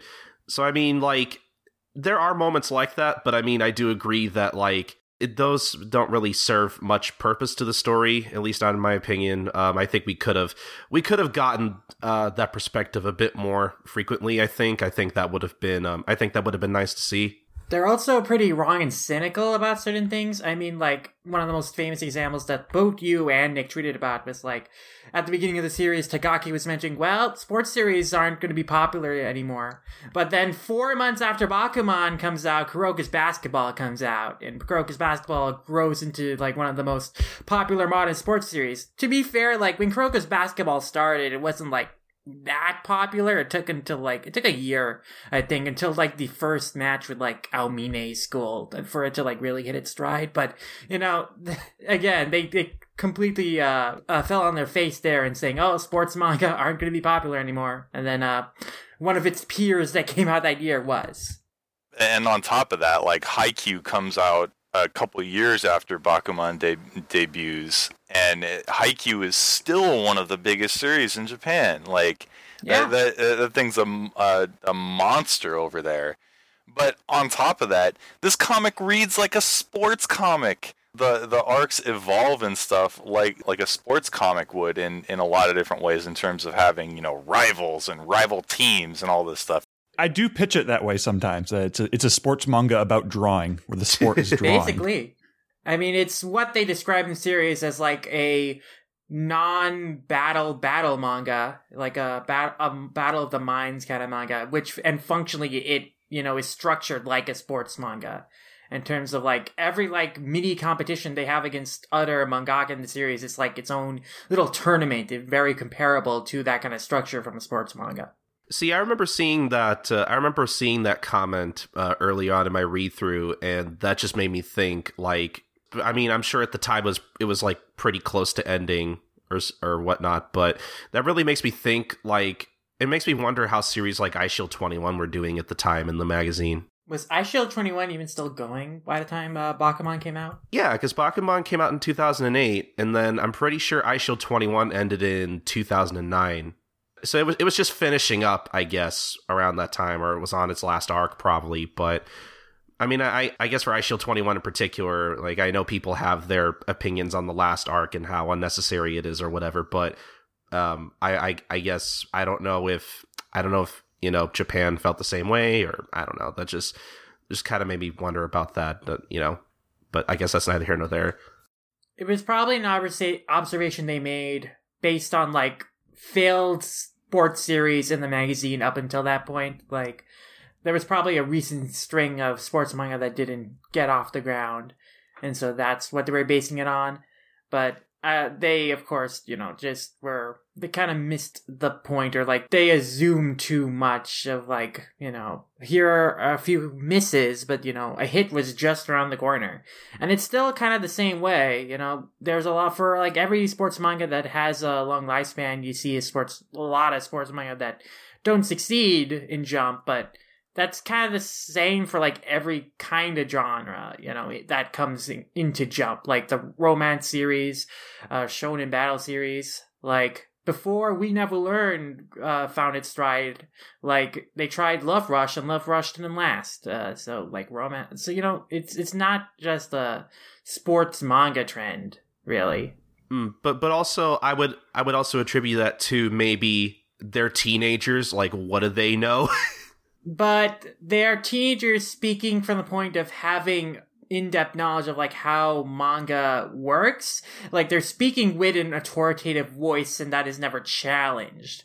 It's, like, consistent throughout the series. It's like, you know, there are times when Mashiro and Takaki's views on things are challenged by an editor and stuff.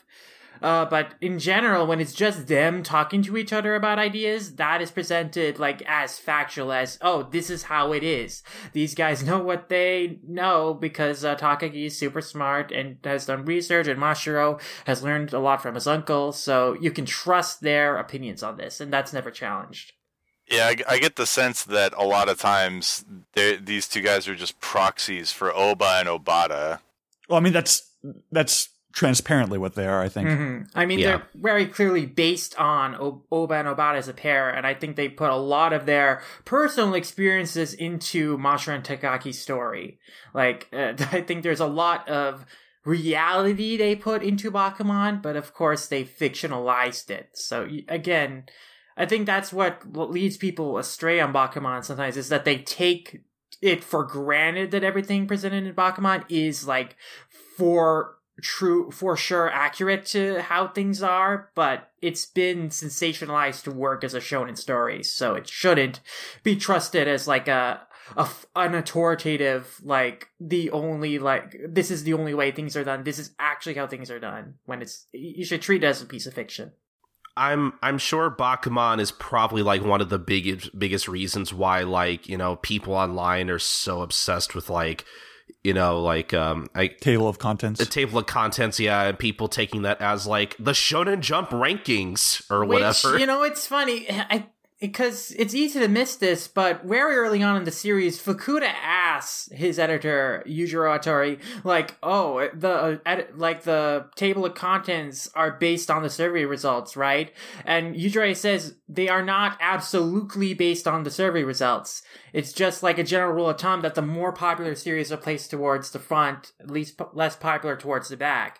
But they're not, like, absolutely ranked. But, like, that one, like, panel where that is explained is completely overshadowed by all the times in the series where they're obsessed with survey rankings and take that as, like, an absolute statement on a series' popularity relative to another series and stuff. So it's really easy to see how fans of Bakuman have misconstrued that idea, even though they try to clarify the difference, but they don't do a good job at, like, maintaining that difference. And it's also easy to forget that the survey results that they talk about in Bakuman are different from the table of contents results, because you'll consistently hear them talk about how one-shots are ranked and stuff, you know, but, you know, when you see a table of contents, you don't know how a one-shot is ranked, you know, as a reader, because, you know, the one-shot isn't, like, being consistently serialized, so that wouldn't affect, like,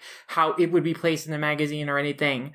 So, I think it's easy for people to forget that the survey results that all the authors in Bakuman, all the editors are talking about, they're different from, like, the actual table of contents and what the table of contents order represents.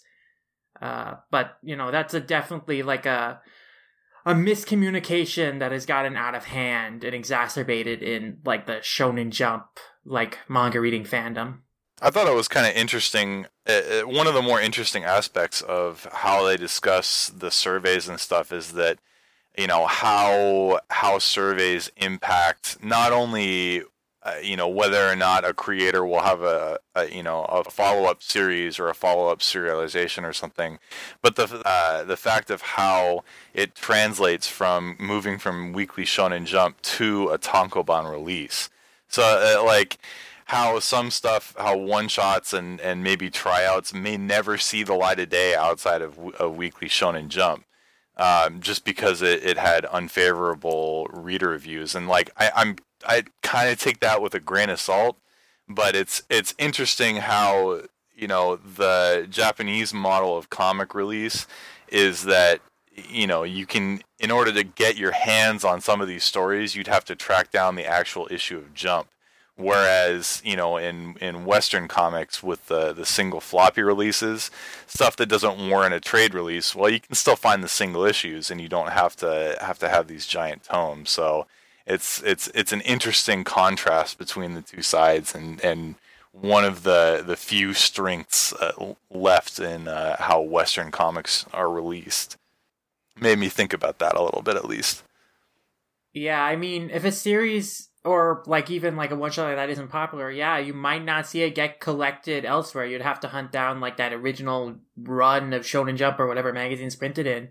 I remember I was discussing with Maxie on Shaman King a few weeks ago that Shueisha originally was not going to publish the final volume of Shaman King that would have collected like the last couple of chapters of its run in Shonen Jump. And so if they had never done that, if there was no like fan outcry to get that final volume released, like imagine those chapters would never be collected in volume format. You'd have to like search out for those individual Shonen Jump issues that would have those chapters in it to read them.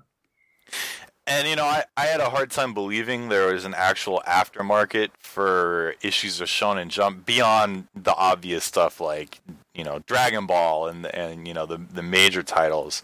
But I gotta tell you, after going to a few locations of Mandarake in Japan, oh my god, dude, it's for real. It's like, it is for real.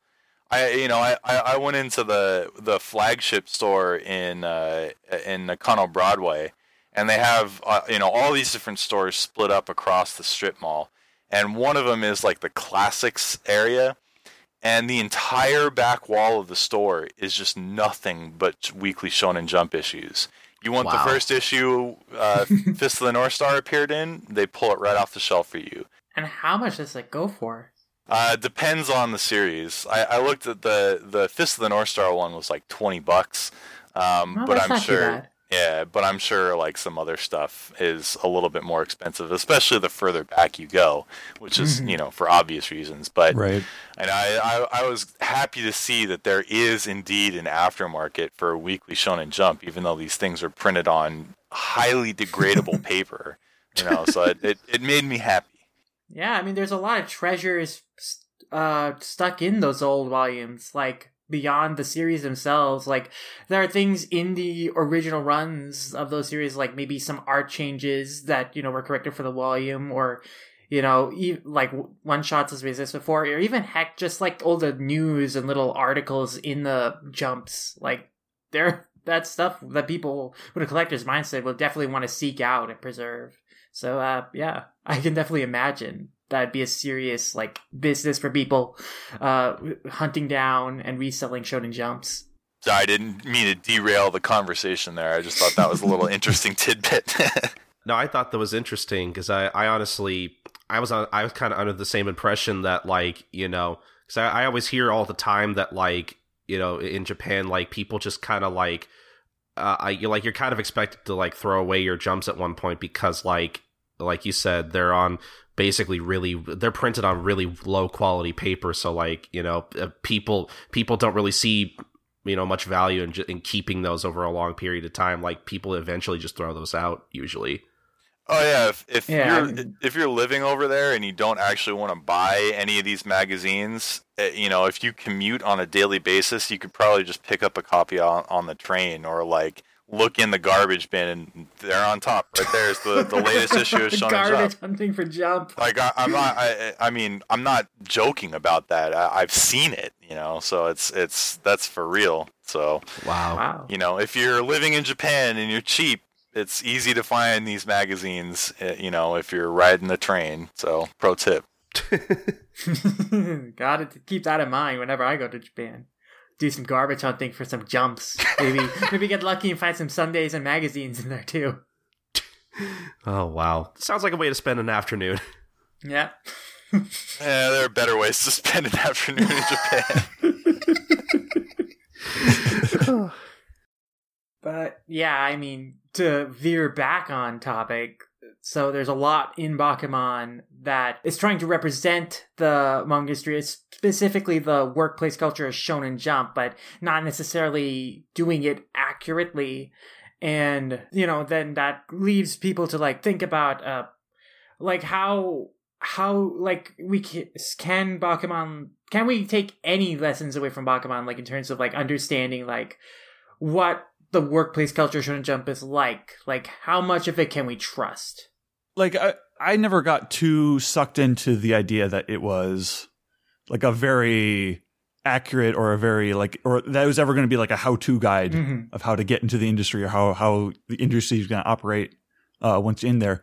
But I do think it brings up certain aspects of the experience that must be true, like the work ethic that it takes to do. Like, you crack open, I think it's within like volume 2 or something, where I'm trying to remember what scene it was, but there's some scene where like you're really faced with like how much work it is, how much effort it is, and even when you know logically that it must be a lot of work, like Bakuman puts it in a way that's like, oh shit, like it's a lot of work.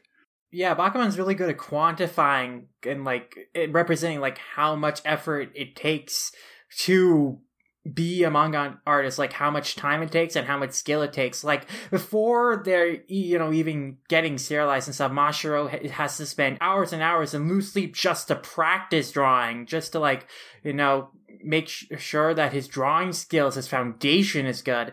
And even then, like he still has to learn about like the best way to communicate his comics and improve like his skills on that front. It is a constant growing process for him throughout the series to like keep getting better as his art and realizing, oh, there's still things I need to improve on. Like, it takes hours and days, to just draw the series. But on top of that, he has to spend extra time thinking about how to improve his own art constantly. And so Bakuman's really good at communicating that effort and like that daunting task and the scale of that task. Like the idea that Mashiro decides he's going to replicate 100 different pages of a battle manga from 10 different battle manga, like 1,000 pages of battle manga. That's like an insane amount of effort, and that's just to get better at drawing, just so that they can have the skills ready for weekly series. And then, of course, when they get their first weekly series, like Obata really expertly communicates, like just in the face of Mashiro, like how much toll it is taking on him physically, like bags under his eyes, like weak posture, like he can barely like stand up and like sit up during the meetings with Hattori, and that all culminates in him like having to be hospitalized because of liver failure, I think it was. Like, he incurred some medical problem because of malnutrition and overwork. And I think that all of that really, really communicates that this is a really, really taxing lifestyle. And I think that was incredibly important for a lot of young readers to kind of recognize, is that, making manga is something that only people who truly love manga could put up with, because the amount of effort and physical and mental toil it takes on you is insane. And even then, a related element that I think Bakuman was very good at sort of communicating to me at that age was, like how much your ego has to get put through the ringer at any given point. Like how much like you can put so much work into something and be so proud of something, but then like you also have to be the kind of person who has the guts to just throw it away and start something new. Yeah. Because there's always going to be somebody who's going to get ahead of you if you dwell too much on one thing. Or yeah, like the most iconic scene in Bakuman for me, like one of the most iconic scenes is like the end of Volume 2, where they've just spent like a lot of time working on these storyboards for a series they want to pitch, but then they realize, it's not going to beat Eiji Nizuma's work. They're not good enough yet. And so they don't show it to Hattori, and like Mashiro just throws it all away into the river because, we're going to start over from scratch. We're going to keep improving and we're going to make something that will beat Nizuma. We're not good enough yet. And that was like one of the most powerful moments for me, like back then, and even in the reread, I still love that moment. And then consistently throughout the series, they have to learn through trial and error. They make a new work, but that new work is just a stepping stone to get to something else. Like when they are trying to come up with the ideas for PCP, they try 2 different other ideas, both of which don't really succeed, but they learn from those ideas and put that into PCP. And it's just a constant learning process for them, and not just them, like for other, creators. And it's also very important, like how much advice they take from their editor, and like knowing when to take editor suggestions and knowing when to stand up for their own ideas. But like another very powerful moment is like when Takahama, who is one of their peers, like he's complaining about Miura, who is also their editor, and like he goes up to Sasaki-san and he's like, I want a different editor than Miura. He's not letting me draw what he wants. And Sasaki-san is like, I will not give you another editor. if you are not being able to draw what you want, that is your problem. That is not the problem of your editor.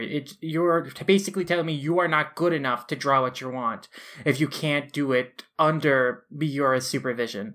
And so, that's a really important moment to let go of your own ego and just focus on getting better under your circumstances and learning to take advice with humility, but also learning how to do what you want while taking feedback and suggestions that you don't want to take but are important and you need to take anyway.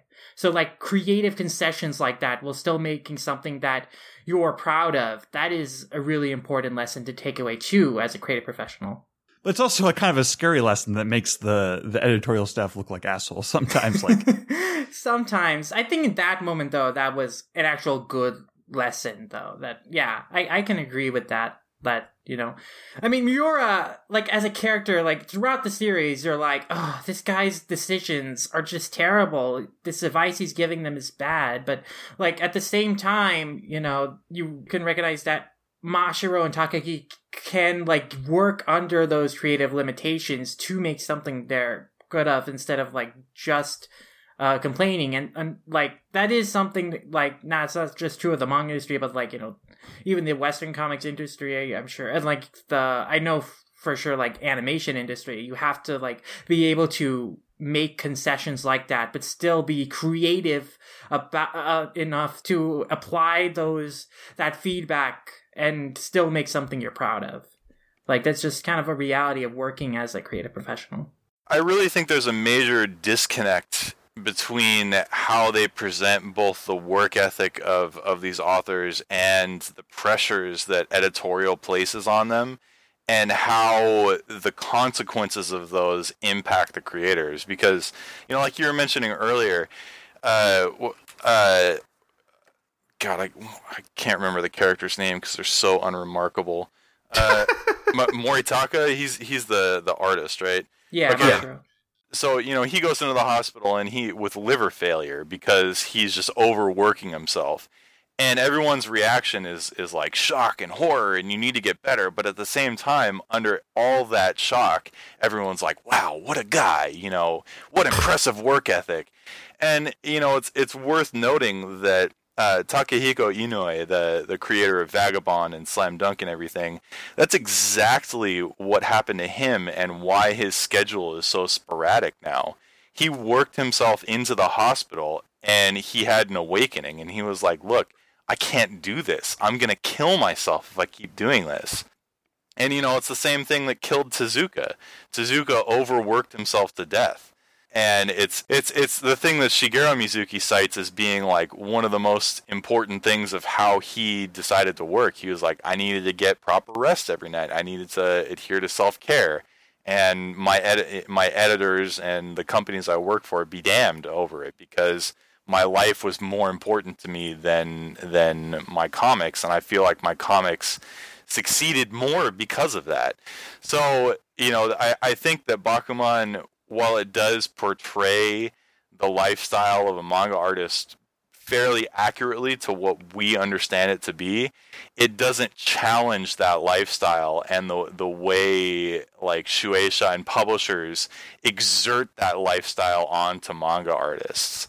And I think that's one of the major faults of the series, is that, especially for something in Shonen Jump, running in Shonen Jump where younger readers are supposed to read this, to not challenge that at all and say, you want to be a manga artist? Prepare to suffer. That's a terrible message to send to kids.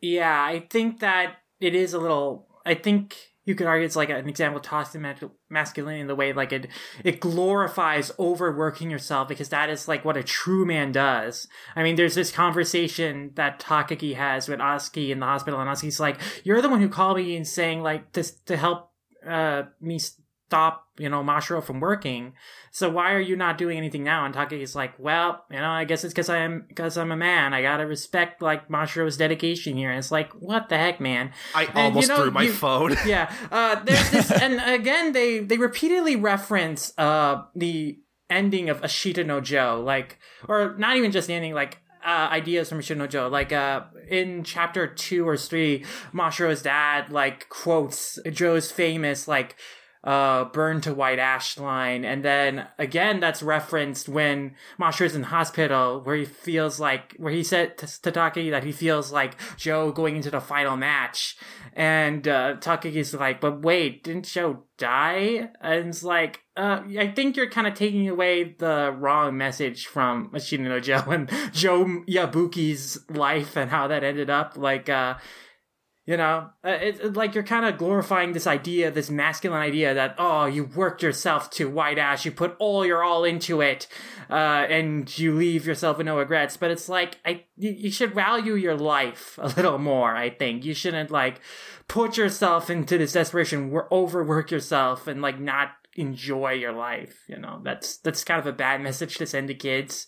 You're also kind of like reading the ending of Ashina no Joe wrong. It's supposed to be like a melancholy ending. Also, like, Joe doesn't not necessarily die at the end of the series. It's supposed to be an ambiguous ending, but that's a whole nother discussion. But yeah, I was gonna say that was like that was definitely one of the most like iconic moments in Bakuman to me, just as a teenager, was just seeing an actual manga artist like be hospitalized because of overworked. Like that really shook me up as a teenager, because I honestly really had, I had no idea at the time that like, these creators and these artists like put themselves through the ringer just for their work. Like, you constantly hear stuff about people like Oda, who is now taking frequent enough breaks from his work. I want to say, what is it, at least like one break every month, every 2 months, something like that. It's like once a month. It's frequent enough that, because he's had complications, because of how much he works. Like the dude only gets like 3 or 4 hours of sleep a night or whatever, because he's constantly working. And I mean, also that's because like, he enjoys his profession, and that's worth putting out there too. But I mean, like, they're making him take these breaks now because they don't want this man to kill himself for his work. Yeah. And like, that was just such an informative thing for me as a teenager to learn just how much these artists can suffer for their work sometimes, whether it's through their own passion or whatnot. It was just something that, while I agree that, it's very dangerous to like glorify, this, this thing where it's like, oh man, he worked himself to death, like he's a real man or whatnot. Like that's a very dangerous mindset, I agree. But I mean, as a teenager, I couldn't help but respect Mashiro for his work ethic a little bit, because it's like, or I guess just like, manga artists in general, like, wow, these guys like really put their all into their work, like, and that made me just respect artists like so much more. It taught me to not take these series, these works for granted, and I think that's still valuable. Yeah, I felt the same way when I was reading it and still reading it. Like I still like admire Mashiro's dedication. I still take a lot, out of that commitment and like what that means. But I also feel like there's still mixed messages, because during that arc, the editorial department is trying to be the voice of reason, saying, no, you should not overwork yourself like this. We are not going to run your series. Do not work on this. We want you to be healthy, and then you can come back. Take care of yourself first. Like that's what Sasaki-san says. That's like that's the opinion of all the editors, besides, like Miura, who just kind of goes along with it because he gets caught up in like what Mashiro wants to do. It doesn't think about what, what's better for them, what would be healthier for them. So, like, on the one hand, you do have, like, the voice of reason, the editors, but, like, they ignore that. Like, Mashiro and Takagi and everyone around them, they ignore that. They, like, go up to, like, boycott, jump for the decision of, like, putting their series on hiatus. Like, there's just mixed messages and, like, what you're supposed to take away and, like, whether you're supposed to, like, and what lesson you're supposed to take away from this. Like, are the editors being unreasonable for not worrying about the health of their author? I mean, unreasonable for worrying about the health of their author? Like, what?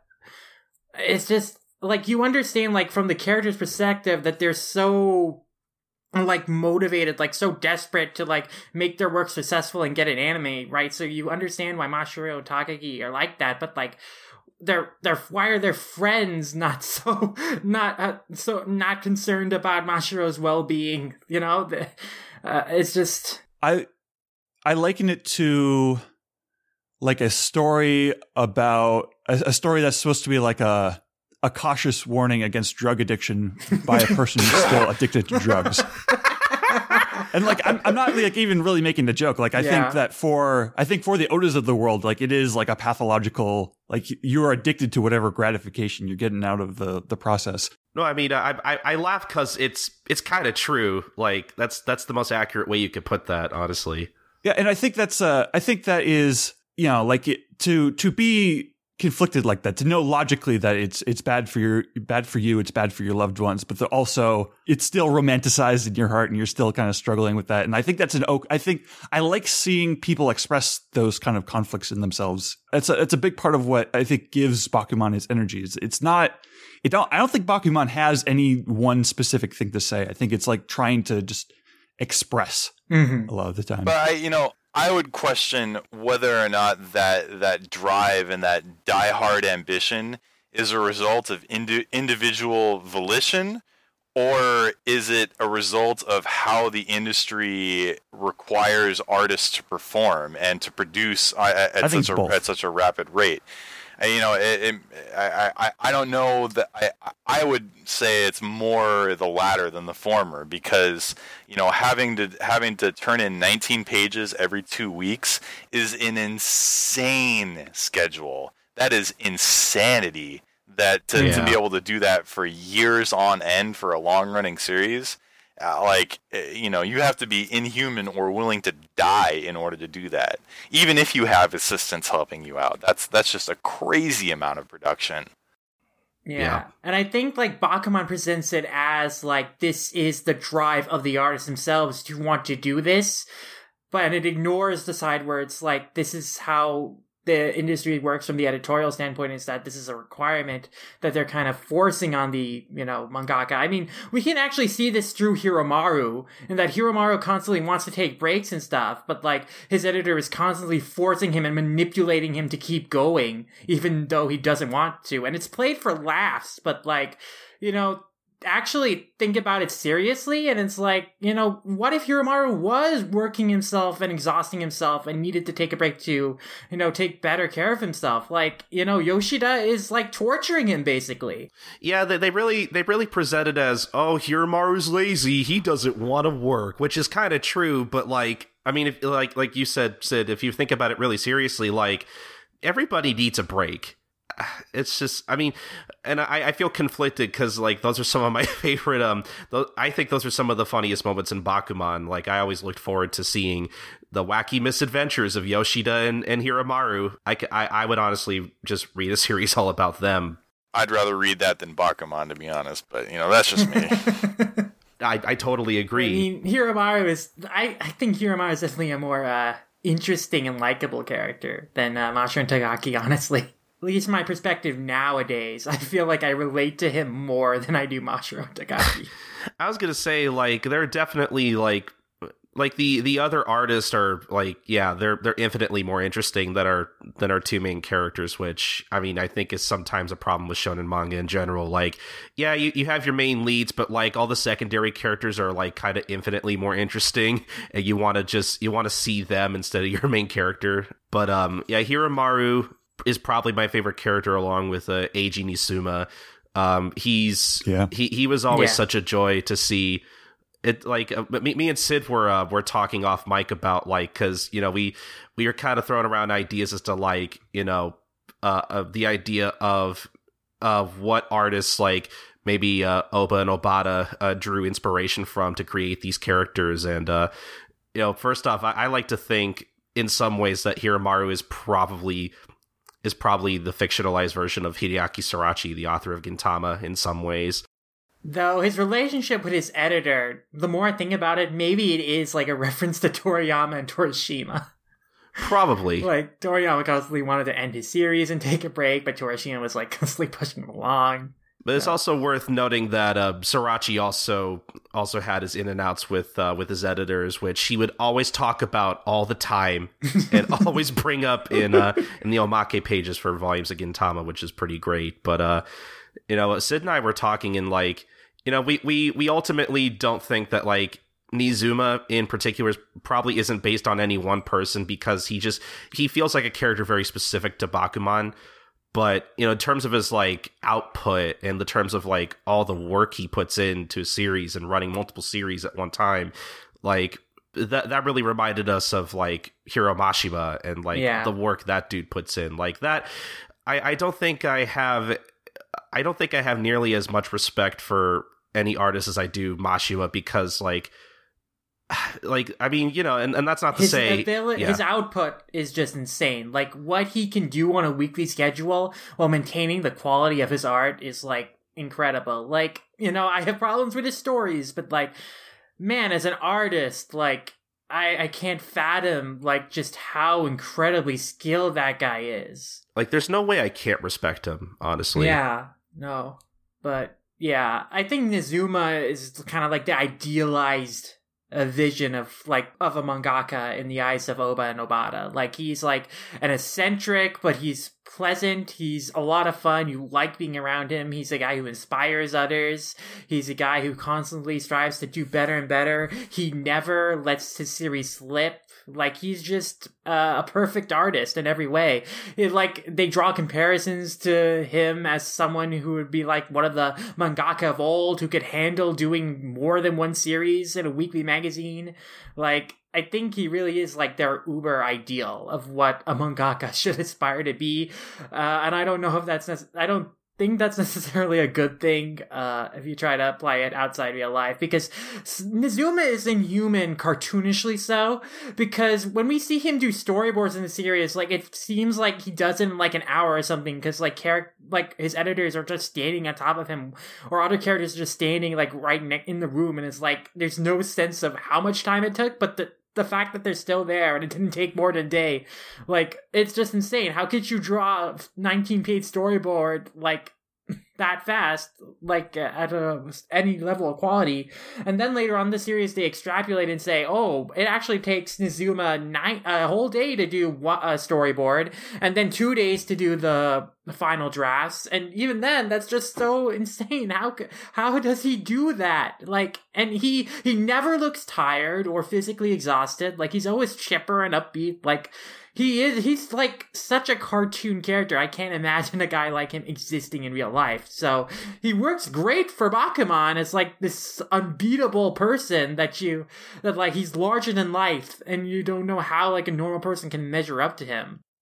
I mean, he's the manga artist that other manga artists wish they could be. Basically. Yeah. Pretty much, yeah. I think this is a good time to bring up, or a relevant time to bring up, an anecdote from Western comics involving Jack Kirby in the late 60s.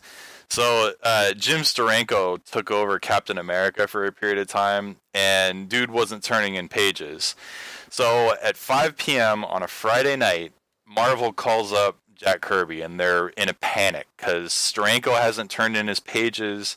They're going to press on Monday, and they don't know what to do. Kirby says, no problem. On Sunday night, he sends them 22 penciled, inked, completed pages for an issue of Captain America, and the issue ran on time. So, wow. That kind of work ethic is, it seems like it's inhuman and impossible, but some of these guys, you look at Stan Sakai or Sergio Aragonés. I actually saw Stan Sakai, the creator of Usagi Yojimbo. I saw him in an airport one time on the way back from San Diego, and he was working on a page of Usagi. And dude knocked out an entire page while he was just sitting there in the waiting room, or in the terminal before boarding the plane, like it was nothing. Wow. And then picked up the next page and started knocking out the next page. So some of these guys are just able to they're speed artists. They're able to, they're so in tune with their own individual style that they can just blast through entire chapters of a comic like it's nothing. So it's, it really depends on the artist, I guess.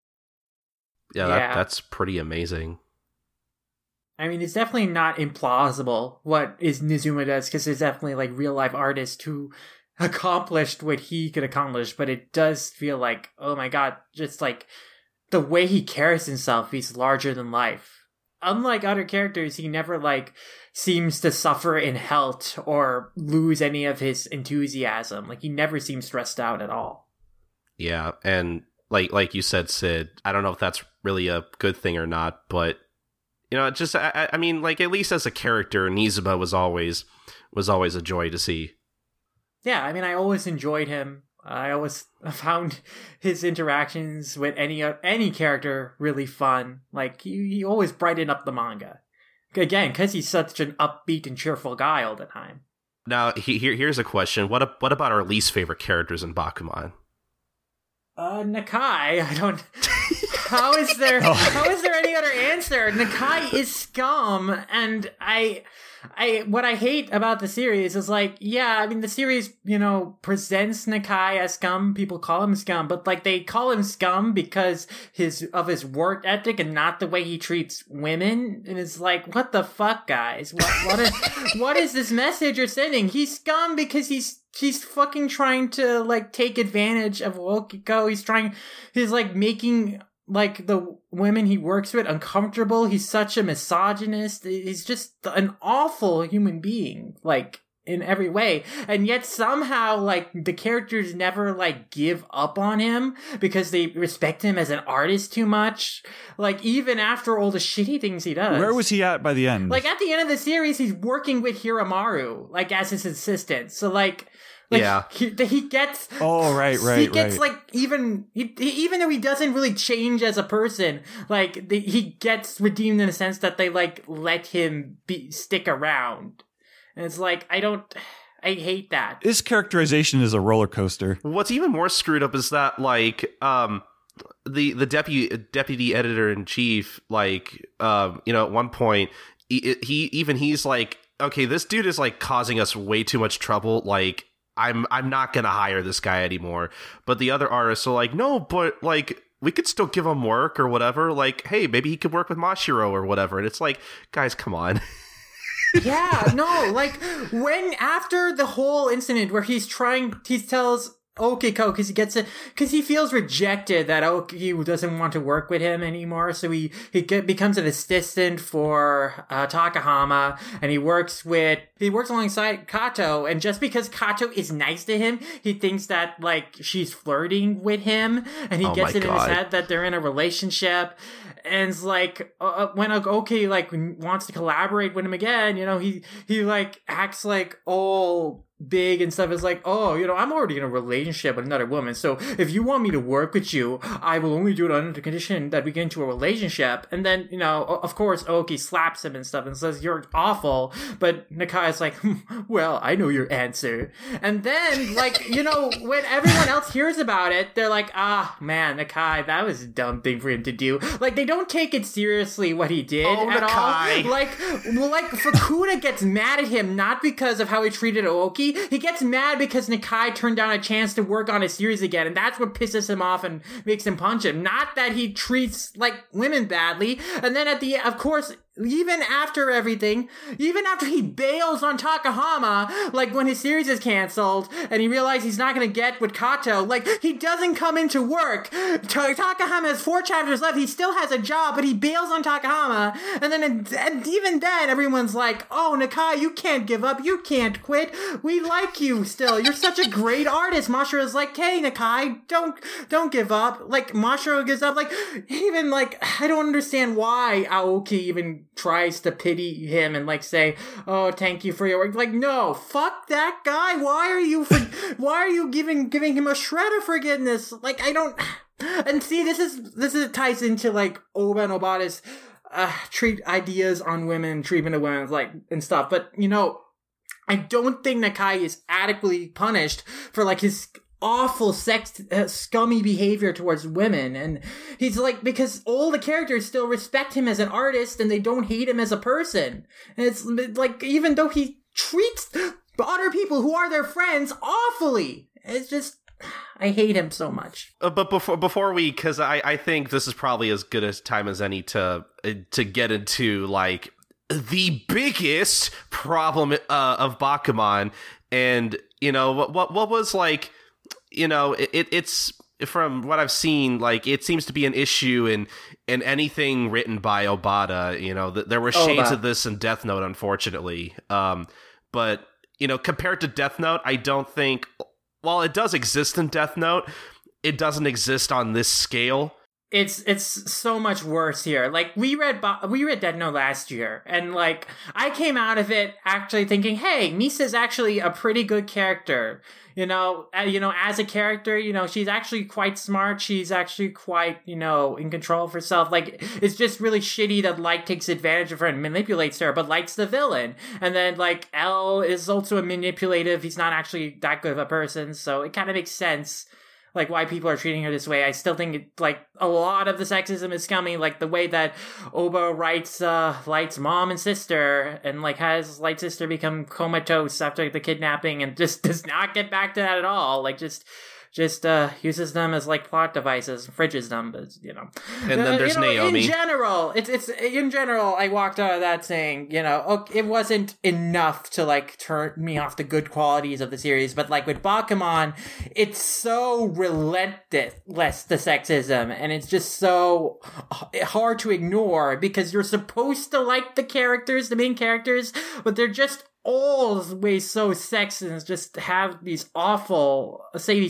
things that since these characters are avatars and Oba and Obata, like you can't imagine that this isn't what Oba actually feels. Like Chapter 2 of Bakuman, where Takagi is explaining, Asuki wants to be a voice actress because she knows that women should be naturally pretty and graceful and attractive, and voice actresses are, so she's just trying to enjoy her life fully as a girl. She doesn't feel any pressure like we do about the future and whatnot because she's a girl, and by instinct she knows the best thing for a girl is to get married and become someone's wife. And women don't have any problems whatsoever. This is a fact. And until then, no, even after she's married, she'll remain graceful and polite. And because she knows her place as a woman, that makes her 100 times smarter than Awase, who is the smartest girl in class, but because she's not likable to boys, that makes her so much dumber. I fucking hate these guys. But besides Nakai, Iwase is probably my least favorite character just because she's just not likable whatsoever, and I do not give a shit about her growth as a character.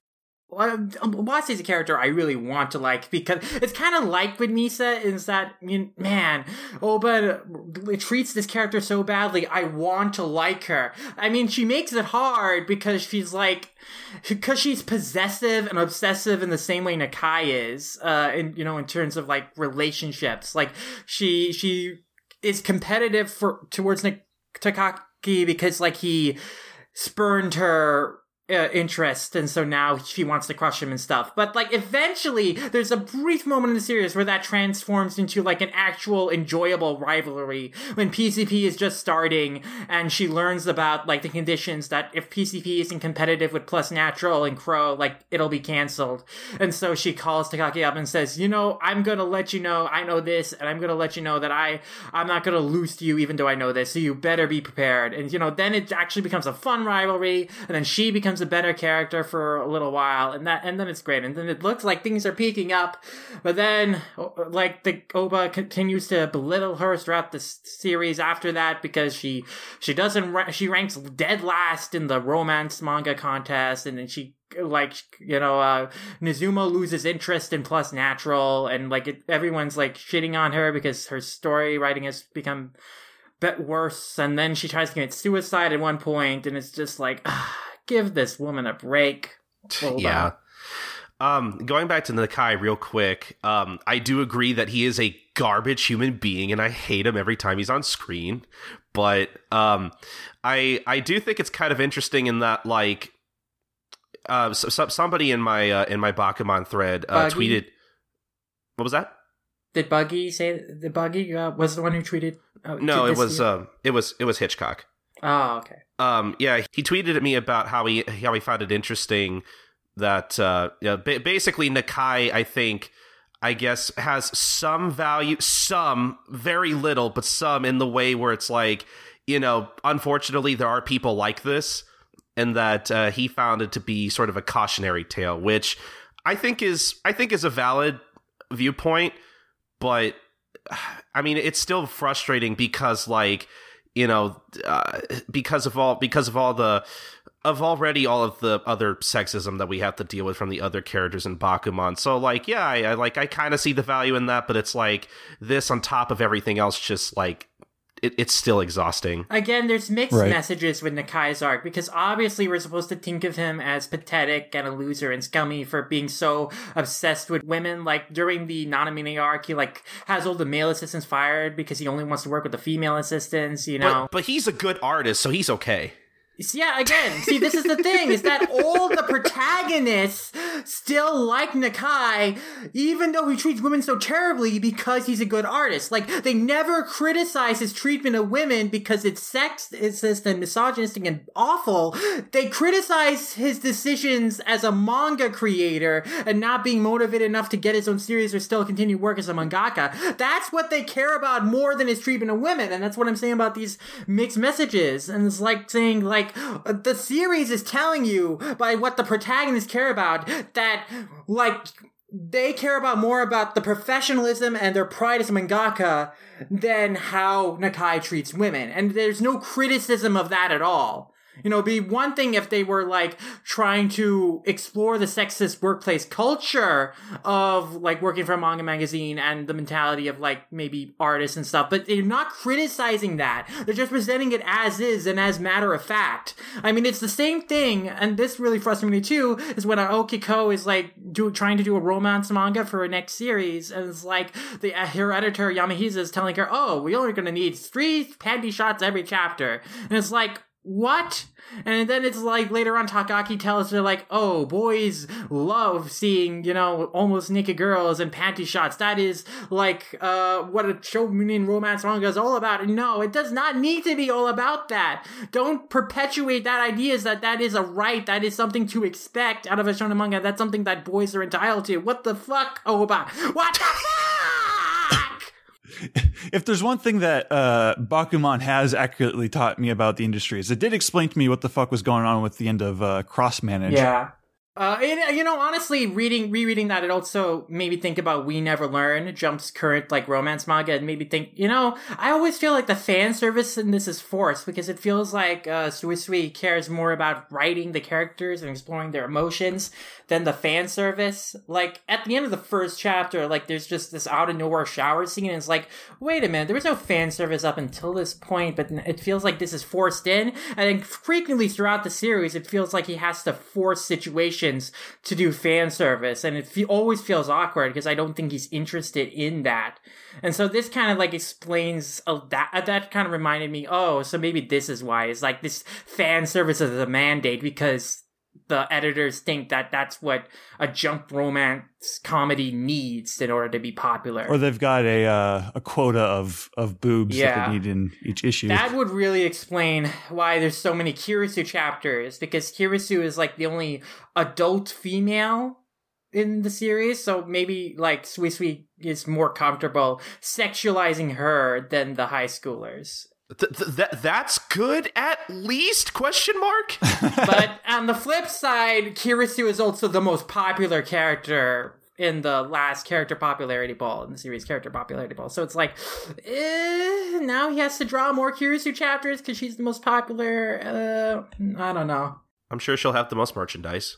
Maybe. It really wasn't surprising to me. At one point, some character brings up Strawberry 100% and Masakazu Katsura, which are, if you're not familiar with those guys' works. Well, Strawberry 1% is not done by Masakazu Katsura. That's a Mizuki Kawashita manga. No, I know. But that was brought up alongside Katsura.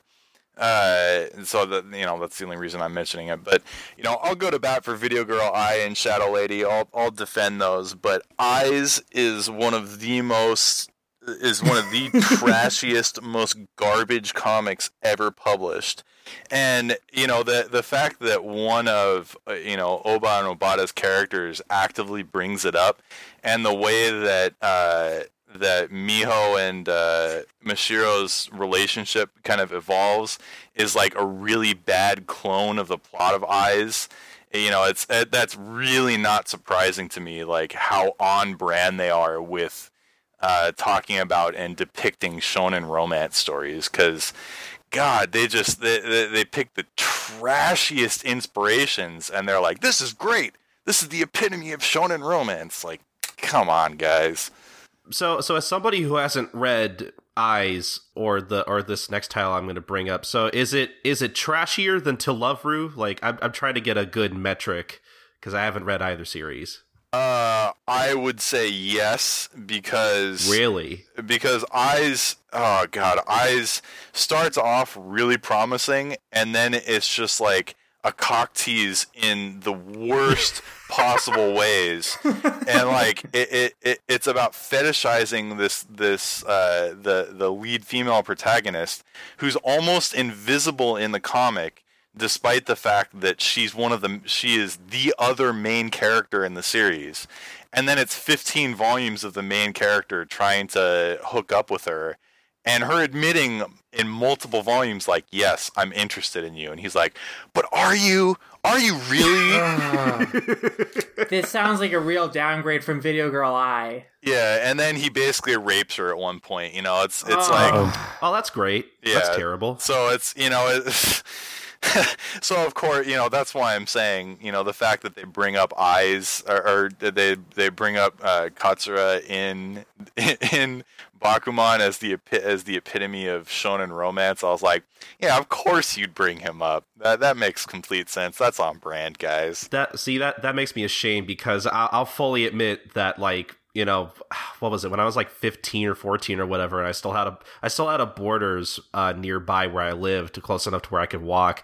Every once in a while, I would always see Eyes on the bookshelves and kind of flip through it, and I'd be like, oh, and I, like, you know, I would flip through certain pages because I didn't know what it was, and I would see all these panty shots. I'd be like, am I allowed to look at this? Like, are they allowed to sell this? And like, anytime like people would walk by, I would like immediately put it back, because it's like, man, I really shouldn't be looking at this in public. And that's the reaction they want to get from the teenage boys. It's like, oh, I'm feeling so adult because I'm reading like something that is like softcore porn. So, like, that's the appeal. It's like, no, please don't like promote that as something that kids should be reading. Well, yeah. Whereas nowadays, I like, you know, from what you're saying about it, it just sounds, it doesn't sound enjoyable at all, and it sounds like something I would really struggle to get through all of. If you enjoy reading a series about the main premise never happening for 15 volumes, then you will love Eyes. It'll be your favorite comic. Oh my god. I think I'll stick with Video Girl Eye. I recommend tracking down Shadow Lady too. Shadow Lady is kick-ass. That comic is great. Was that released in English? It was, by Dark Horse. Oh, wow. Huh, hopefully it's still in print and I can find it. It is not, but it's cheap. Oh, well, hopefully I can still find it. I found other like out of print stuff. So how long was it? It's 4 volumes. That's sure. Okay. Mm-hmm. Yeah, it sounds really interesting. But I guess just to get back to the topic. Also related to Aoki Ko's experiences. I mean, we brought up Mizuki Kawashita before, but like, yeah, I feel like, I think that Aoki might have been based on Mizuki Kawashita and what she had to put up with. As someone who is writing romance manga for Jump, you know, and had to put in fan service in her series. So, like, you know, reading everything involving Aoki Ko just made me feel so bad for female artists trying to write a romance comedy at Jump. Well, it's They give themselves these opportunities to have a bit of enlightenment. Like they have characters like her where, you know, she has experience in writing shoujo comics and she's moved over to shonen. So like, you know, you could question whether or not it's time to maybe get a different perspective on shonen romance by bringing in a female artist and trying to showcase some of the strengths of shoujo through a shonen framework. But no, it goes unchallenged, completely unchallenged. She's like, shoujo and shonen, they're just completely different. They're incompatible, it's a boys' magazine. Yeah, you need to learn how to draw panty shots. Yeah, exactly. Yeah, god damn it. And I was so happy for her later in the series where she got to draw like a romance fantasy one-shot that didn't have to have fan service in it. And she was noticeably so happy about that. And I was happy vicariously for her for not having to draw all this bullshit anymore. I also love how there are some points where they talk about the different ratios when it comes to the votes in the reader surveys, where it's like, oh, we got this many female votes compared to this many male votes, and it's like, and they just completely disregard that, oh, this is a boys magazine, if it doesn't appeal to boys, then whatever. And I hate that mindset so much. Yeah, that's exactly what I'm talking about. It's like they're on the brink of these moments of clarity, and you think, oh man, are they actually going to make a breakthrough? No, they never do, because they're incapable of changing their mindset. And one of the most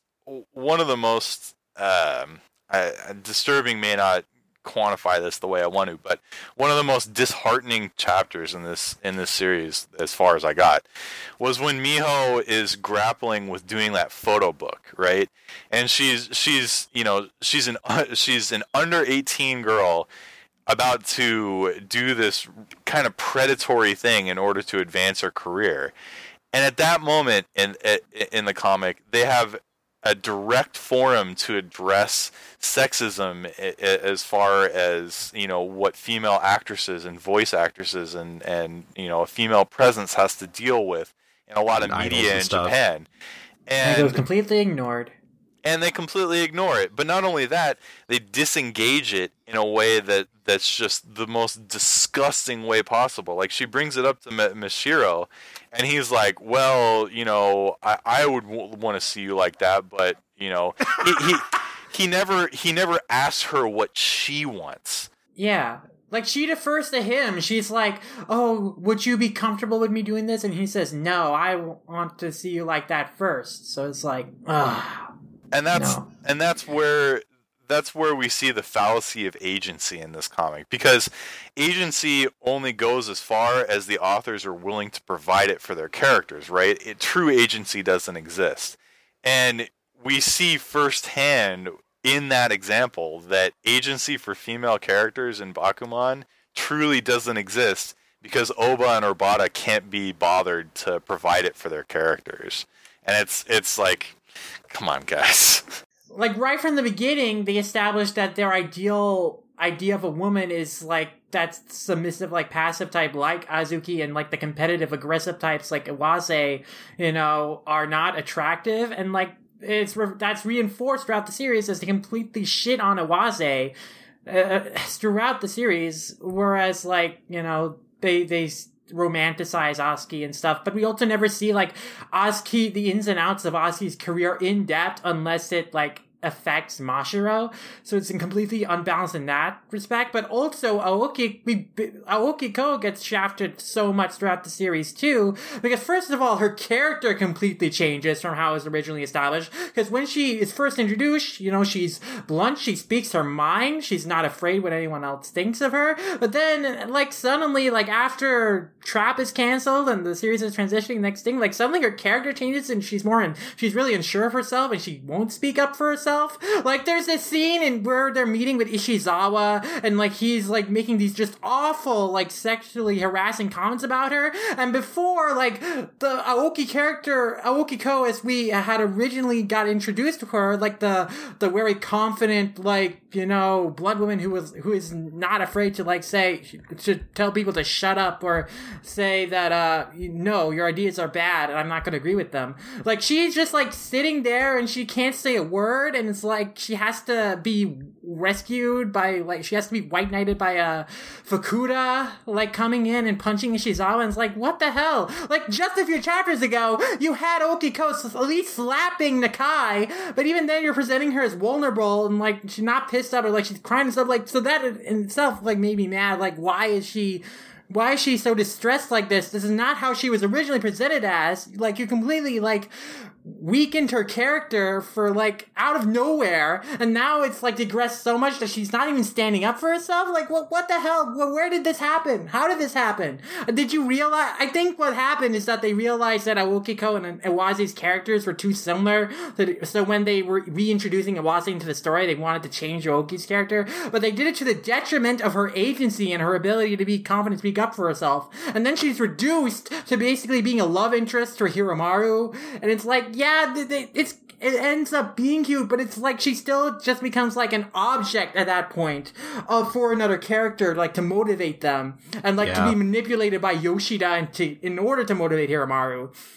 And then there's this brief moment where she wins the romance, like, the lovers one-shot fest or whatever, being able to do a fantasy romance manga, that doesn't have any fan service. And then, she did something. She made an accomplishment. She beat out the rest in the competition. She beat out her peers in, like, one of the competitive fields. But then, when Nizuma is ending Crow, and all the other authors are saying, we're not gonna let you end Crow. We're gonna be better than you, and then we're gonna prevent you from ending Crow. You can't do this. But Aokiko is the first to drop out because she was going to give this weak-ass excuse like, oh, I realize it's not suited for me. I'll just let you guys do it. It's like, what the hell are you doing? She is like the only like female rival like you're paying any respect to, even a modicum, because you're completely shitting on Awase here.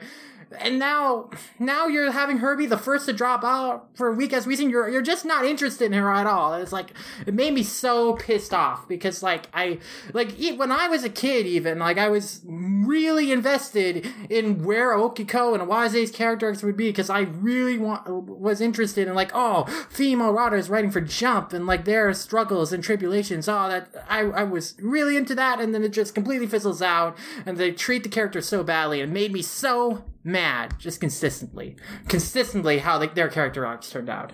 I'm so glad I'm not the only one who felt like there was no transition from her with her change in her character, because like I at one point in my read through I was like, Aoki was a different character, right? I don't think she used to be like this. Like, I had trouble trying to pinpoint the transition with her character because I literally couldn't remember, like, when did she change again? Like, it just felt like it came out of nowhere, almost. No, yeah, really. Like, it's like Nakai confesses his love to her, and then she changes. Like, how? But like, why? Why is that one scene like completely change her character after that point and make her unable to trust men and not be able to speak up for herself? Where did this happen? How did this happen? What? It made me mad. Really mad. Because you have this strong, confident female character, and then you completely rob them of their agency. It's like, what the hell? So if you guys will indulge me for a sec, I'd like to make a comparison between how we've talked extensively about how Bakuman handles these types of situations, but there's a scene in I'll Give It My All Tomorrow, and apologies for the spoiler on this one, where the main character he needs to unwind and blow off some steam, so he goes to a massage parlor, massage being in air quotes, and he's waiting in the room, and the masseuse that comes in is his daughter, and they kind of look at each other for a moment, and she leaves the room, and he goes and sees her back at home, and they're having trouble discussing it, and he's like, look, I understand you need money, and I appreciate that you're looking for it in the ways, in whatever way you can, but please let me support you, or please let me find you a different outlet for that, because I don't want you going there. And they have this kind of really touching father-daughter moment in which they kind of open themselves up, when up until that point their relationship is very muted and they don't really talk very much, and that's an opportunity for them to both grow as characters, but grow the bond between them as father and daughter grows even more. And then after that point, the relationship becomes healthier and they're more open with each other. So there's an example of how a comic about not about the industry can tackle some of that stuff and do so in a slightly healthier manner. I was going to say, that sounds like a pretty powerful moment. It's a really good comic. I don't know if it's exactly analogous to like what happened with Aoki's character arc, but yeah, that's like a good way to deal with those kind of issues. So definitely. I mean, that definitely sounds better. I think most accurately what I could compare that to is like the misunderstanding that happens with Tagaki and Mihoshi, where like Mihoshi thinks that Tagaki's cheating on her with Waze and stuff, and then eventually it comes down to like they all have to clear the air on the misunderstandings, but like the solution to it is, oh no, let me marry you so then you won't have to worry about me cheating on you because we'll always be together. And it's like, how is that a solution? You were always together before. It's not like that doesn't necessarily change anything. You should actually talk through your issues instead of like, just being stubborn and not like, and expecting the other person to apologize first. And like, what is that part of was so frustrating too. So I think that is a good comparison to what you were talking about with that scene in I'll Give It My All Tomorrow, and how I'll Give It My All Tomorrow, like discusses like has a conversation like that, and this has the result of that is much better and healthier than like what happens with the Tagaki Mihoshi misunderstanding of Bakuman. Really, I just wanted to plug I'll Give It My All Tomorrow again, but I agree it's not directly analogous. I mean, you are convincing me that I probably should be reading that instead of Bakuman, honestly. Another one of the main difficulties I have with Bakuman is that it has the Eyeshield 21 dilemma, where the main characters are infallible. They're infallibly fallible. Let me put it that way. Like, they do fail at points in the series, but it's not true failure. Like, that there's success around the corner. Whereas in I'll Give It My All Tomorrow, it's about this 40-something-year-old guy. He's a salaryman, and one day he wakes up and he's like, I'm going to become a manga artist. But dude can't draw. He cannot draw. Like, the difference in art style between the two is like night and day. And I don't know if you guys are familiar with Heita Uma, that kind of style of artwork, or it's like you can translate that to deliciously terrible.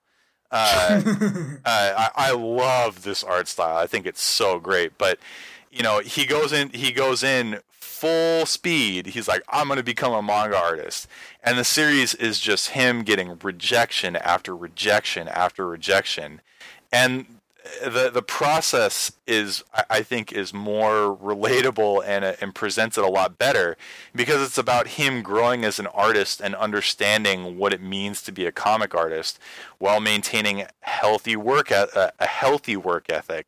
He doesn't work himself to death because he's already 40, and on top of that, like, he inspires people to be better versions of themselves through the manga that he creates and as he passes it around. So, I think it's a much more positive and much more profound perspective on the industry than Bakuman in literally every way possible. I mean, definitely the characters in Bakuman are prodigies, so they already start off like being really good at what they are doing and just have to get better. Like, when they are submitting their first work to Hattori, like Hattori says, well, it's not that good, but like clearly has potential. And then very immediately they really improve really fast. And so, they have a lot of failures and setbacks, but yeah, you do feel that because these guys are so good that they will ultimately succeed. But where it seems like I'll Give It My All Tomorrow starts out is that like the protagonist has like no skills and like no prospects, it seems, and so he really has to struggle, and so it's really like a come from nothing kind of situation that has more stakes to it seems. His major accomplishment in that series is getting a one-shot published. Like that's the major accomplishment of the series, and he never gets serialized in the entire run of that comic, and he doesn't care. He just wants to get published. But honestly, every comic he comes up with, I would read that in a heartbeat. His stuff is so good. Anyway. Definitely seems more brutally realistic, which I guess would make sense. It's a seinen manga, I'll Give It My All Tomorrow. Whereas Bakuman is shonen, so it makes sense that Bakuman's like idealistic, like it's optimistic ultimately. Like, you can do this if you try. That's the kind of message it tries to get across. which, it's a shonen manga. That makes sense. It seems to me that, like, part of the reason that they get as far as they do is because, part of the reason is probably because, well, we have to move the story along, and if we don't, then it's like, what's the point? I mean, there's very frequent moments of time compression where we don't, see, all the work that they're putting into what they're doing, and we just see the result of it. So, your sense of time is warped in terms of, how much time and effort went into what we're seeing. So that does affect things, but it's always focused on the results more than the process after a certain point. So you kind of forget that, they're actually, all these accomplishments they're making are happening after a long period of time. It's interesting because I forget if it was Oba or Obata, but one of them at one point in their author comments in one of the volumes basically mentioned that, while a lot of time passes in Bakuman very quickly, that the readers should still consider Bakuman to be taking place in present day, which I thought was kind of interesting. Yeah, I think he means he wants this series to be timeless. Imagine this happening now, whenever you're reading it. Yeah. So, even though the series takes place over a 10-year period, 2008 to 2018. Yeah, basically.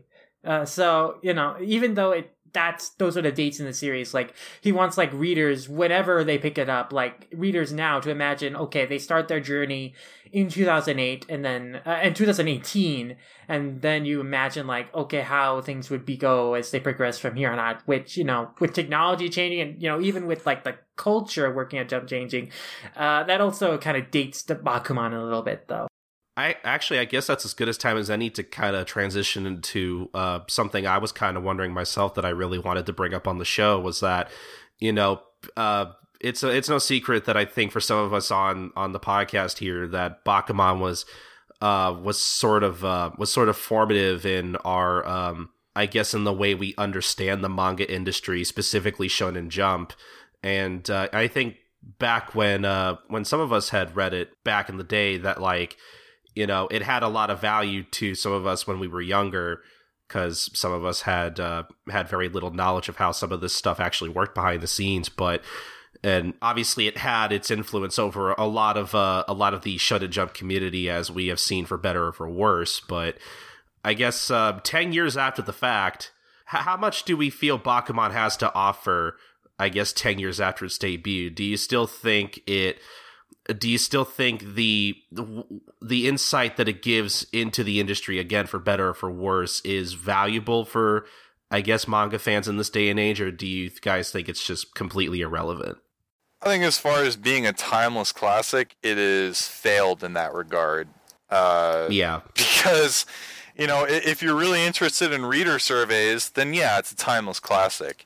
But if you're, and some of the editorial process is insightful and cool, but when you get down to it, it doesn't really say that much about the industry as a whole. Yeah, it's focused just on Jump. But and I think more fans need to realize that there's more to the industry than Jump. Jump just happens to be the biggest name in manga. Arguably so, but there's a lot more out there, and this comic presents it as if Jump artists are only influenced by other Jump artists, and Jump is the main influencer, and it can't be influenced by anything else in the industry, and that's just not true at all. Tetsuo Hara, the artist on Fist of the North Star, or no, I'm sorry, it's Ryoshi Ikegami. He said that one of his primary influences was Neil Adams, an American comic artist. So, influence comes wherever it comes from. And the fact that they present this if you're going to be in Jump, you need to have the Jump mindset and get a Jump tattoo on your forehead and, Yeah, or basically any influence of Tsugumi Oba's is valid and everything else, ignore it. Exactly. He references some stuff out of Jump, he references the work of Iki Kajiwari, who he writes in the first volume, it was the greatest shonen manga writer who ever lived. You know, for constant references to Ashita no Joe, Star of the Giants, all that stuff. So references stuff like that, authors like that, but like still like very limited references outside of Jump. Like it is such a Jump focused manga. Admittedly, though, I think that has always been its appeal, is that it's a Shonen Jump manga about making Shonen Jump manga. It's so Shonen Jump focused, and I'm not really sure what another like replacement for it would be that is just that, if you're just interested in that. But if you're just referring to it as to learn about the manga industry as a whole, it's incomplete because it's only Shonen Jump. But if you're only interested in Shonen Jump, and if you're like passionate just about Shonen Jump, then I don't know, like it's still incomplete and still inaccurate. But what other replacement is there? What other there isn't another Shonen Jump manga about making Shonen Jump manga. I would argue that Girls Monthly Nozaki-kun is a suitable replacement for Bakuman, because that says but again, way it's more. Specifically Shonen Jump is specifically like what I'm talking about here. Like people, like that was the appeal for me back in the day, and I'm sure a lot of people, is that people wanted to learn about Shonen Jump. They had this ideal vision of Shonen Jump, so they wanted to learn about. They were excited to read a Shonen Jump manga about Shonen Jump. And so, what is the exact replacement for that? There's a lot of manga about making manga that are excellent and way better than Bakuman, but that specific niche, what else is there that could replace Bakuman? But I can't really think of anything, honestly. Yeah, and that's the problem, is that that's what draws people to the series even now. But there's not a better example of what it does that does it better. I think that's a problem, honestly. Yeah. Is that, you know, the fact that Bakuman lacks any sort of objectivity at all, and the fact that it still is this paragon of, you know, this is what Shonen Jump is.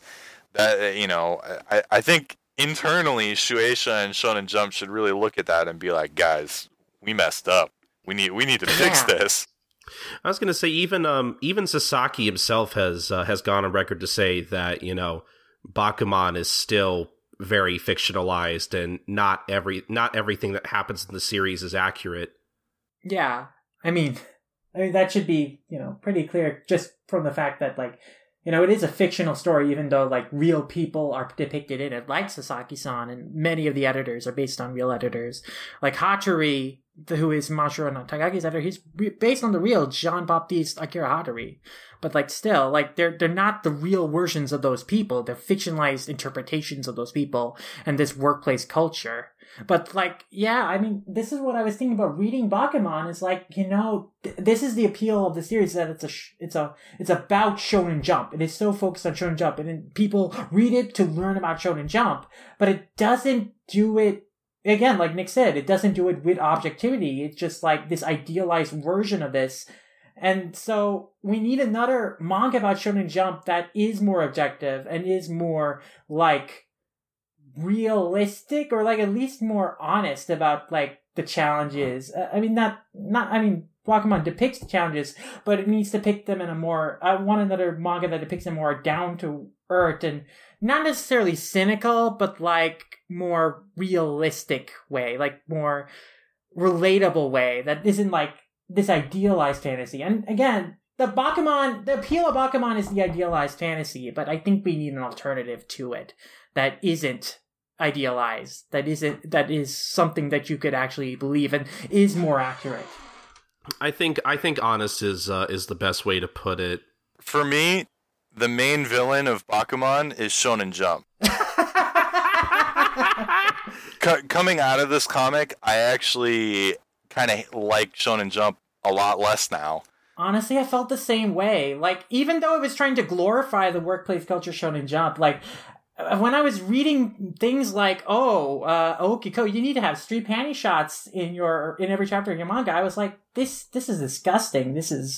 Why is this, like, treated as a matter-of-fact thing that it's like, oh, you should just go with it, haha. It's like, no, this makes me sad. I don't know, man. That's pretty on brand for shonen romance stories. Like, Nisekoi is unreadable for that reason. I mean, Nisekoi, I think, has a lot of merits to it. But still, like, yeah, I mean, that's the worst part of any shonen romance manga to me. It's like the blatant fan service that doesn't need to be there, that detracts from the story. But I don't think it needs to be that way. I don't think they need to have these arbitrary requirements of fan service. What do you think, V-Lord? What do you think about fan service in shonen manga? A lot of the time it's very much unnecessary. Uh-huh, and why? Because it detracts from the actual story. You're just repeating what I said. Don't you have any ideas with your own? I don't know. I mean, it kind of works for, like, ecchi manga and stuff, because that's kind of the main selling point, but for rom-coms, not as much. So you like it in Yuna of Yuragi manner, but not in We Never Learn. I wouldn't say I like it, but I understand why it's there. Okay, well now get out of here! Ruining our podcast! Go! Get out of here! This is my favorite part of any Manga Mavericks podcast is when Sid forces V-Lord to be our surprise special guest. It's always great. But thinking back on Bakuman and like how it unfortunately represents Shonen Jump as a whole, and maybe even Shueisha to an extent. And I almost don't even want to say this because I'm just going to depress myself and everybody in the room. But like thinking back on the events of Bakuman, like I'm almost not surprised that, you know, Shueisha took somebody like Watsuki back and had him keep continuing work for Jump Square. Like, because, you know, like, and that's a whole other, like, thing in general, but, like, you know, at the time, like, I was like, man, how could they do that after all the shit this guy's done? But, like, considering how, like, you know, how we were mentioning earlier, how they, like, treat Nakai as, like, this, obviously he's a very scummy person and he treats women terribly, but he's a good artist, so he still has worth as a human being, and we should support him. Like, when I see things like that, it's like, I guess in retrospect, I'm not really surprised because, like, unfortunately, that kind of thing happens in real life too, and it just depresses me all that much more. Well, I mentioned this to you guys on Twitter, but a lot of the mindset and the attitudes, the attitude Oba and Obata's characters express towards women and how women are represented in Bakuman really parrots a lot of what women are talking about in the Japanese Me Too movement right now. You know, for instance, this one woman tweeted that she wanted to get a really prestigious job and have a really intense career, so she worked her best. You know, she did her best in high school. She got into Waseda, which is, you know, if you get into Waseda, the common idiom is that you can get any job you want, right? And then when she went to interviews, the common thread in all her interviews was them saying, if you were a man, we'd hire you in a heartbeat. And wow. You know, that kind of garbage is mirrored all throughout Bakuman. And, you know, it's ingrained in Japanese society, and to the point that, you know, all these women are starting to have an open discussion about it. And it's a problem. It's a societal problem. And that isn't to say that the American comics industry doesn't have that problem, because it absolutely does. But I feel in some ways that on the Japanese side of things, it's almost, you know, 1,000 times worse because of that. So Bakuman is a pretty damning indictment of the Shonen Jump culture, and you know, in that sense, maybe it is an accurate portrayal of the culture. Yeah, I mean, it really shows it as a boys' club. Like, Iwase and Aokiko are the only two female mangaka we see in the series that, you know, work for Jump, and there are no female editors at all. And they're constantly objectifying and, like, saying, oh, fan service, panty shots, like, women need to be drawn cute and sexy and to appeal to boys and stuff. And it's like, yeah, it's just, like, completely, like, it doesn't seem like there's a lot of career momentum for any of the female characters in the series, unless they work in, like, a female-specific industry like Asuki does. But even then, it's like, so all the sexism goes unchallenged. Like, it said, oh, this is just what you have to do, and it's not like, oh, but I don't want to do this on the part of Asuki. It's like, oh, I have to defer to my boyfriend because I don't want to make him uncomfortable about this. And it's like, it's just awful. And I guess I'll be the one to do it, but here's the obligatory 4 dudes talking about women's problem comment. But, you know, anyway. Yeah.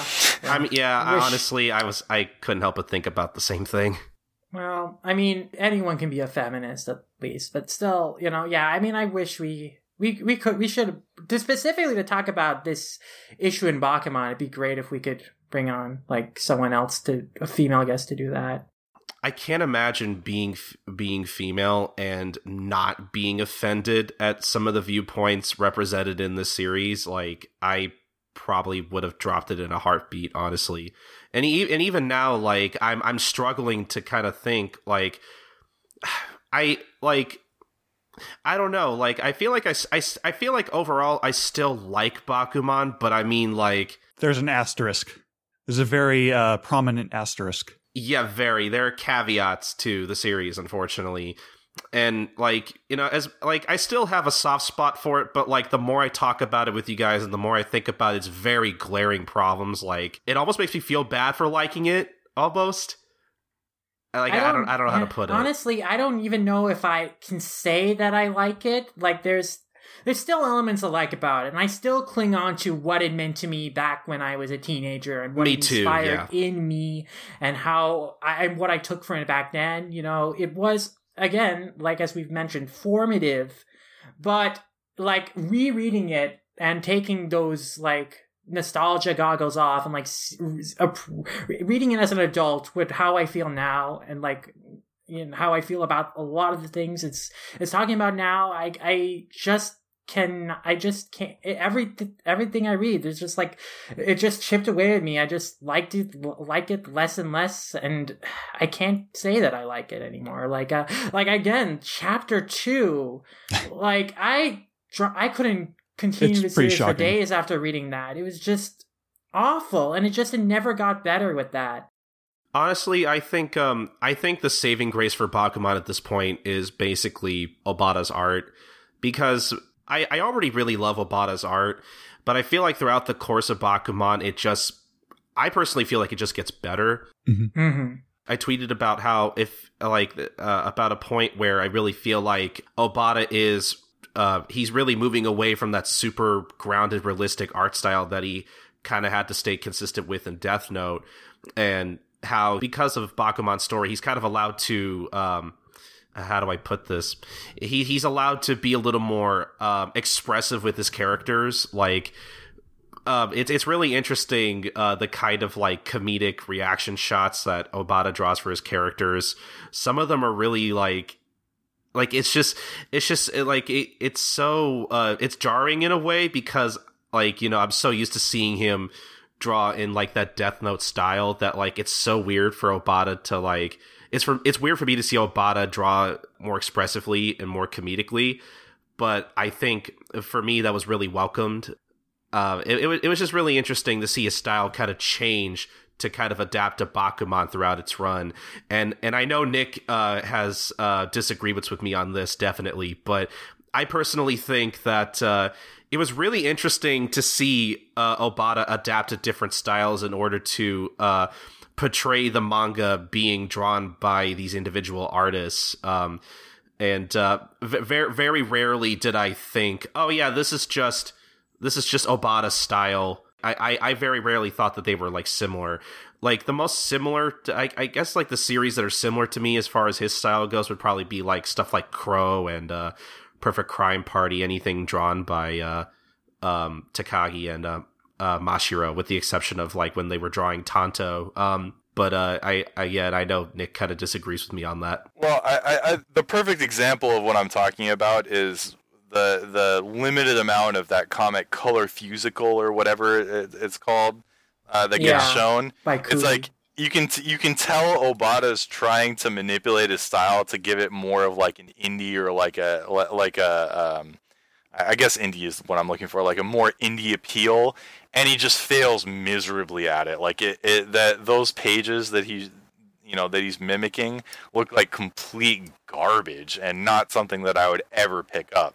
I mean, maybe that's the point, because Kugi's supposed to be like, he's not supposed to be a good mangaka. Exactly. He's like this musician who thinks he can do a manga. He's a musician who thinks he can do manga because it's easy. So maybe the point is that his manga does actually look like crap. I think that's fair. Yeah. Yeah. Okay. I'll concede that point. But if you're gonna like mimic Heita Uma guys, then just Just do it. Just go for it. Like, come on. But I honestly do agree with you that a lot of the styles, like, they still feel like, oh yeah, this is definitely Obata, like, drawing this. Like, even PCP and, like, all the stuff that Ashiroge draws and all the stuff that Mizuma draws, they look in the same vein to me. Like, the only difference that I see in them is, like, the paneling. That's the only noticeable difference that you see with Crow. He has, Nizuma has, like, these more angular, like, he plays with the shapes of his panels, whereas, like, Moritaka, it seems like more like the stuff you would see in Bakuman. So, but it seems always to me that, like, Obata is imitating other styles, but I don't think he perfectly has mastered the other styles. So, like, they always feel off when you see anything done by anyone else, aside from, Mashiro. Yeah. And I mean, like, just as far as, like, paneling and the sequences go, like, I really like some of the more comedic pages. I really like the effect Obata does where, like, I mean, this is not really the example I would first pick, but because it involves Nakai, and I really hate this, where it's like, because there's a point where Nakai, like, is just out of work and he's basically reduced to drawing caricatures on the street, and he gets invited back by one of his customers, this young girl who's like, hey, I want to have some fun, come with me, and basically just turns out to be her and her friends, like, tricking him or whatever, which, God, is such a cringy moment. But, like, I do like the little flourishes where it's like, I like the little detail where it's like these small panels of Nakai just, like, crying and running away. I love the way that even though I hate that moment, and because again it involves Nakai,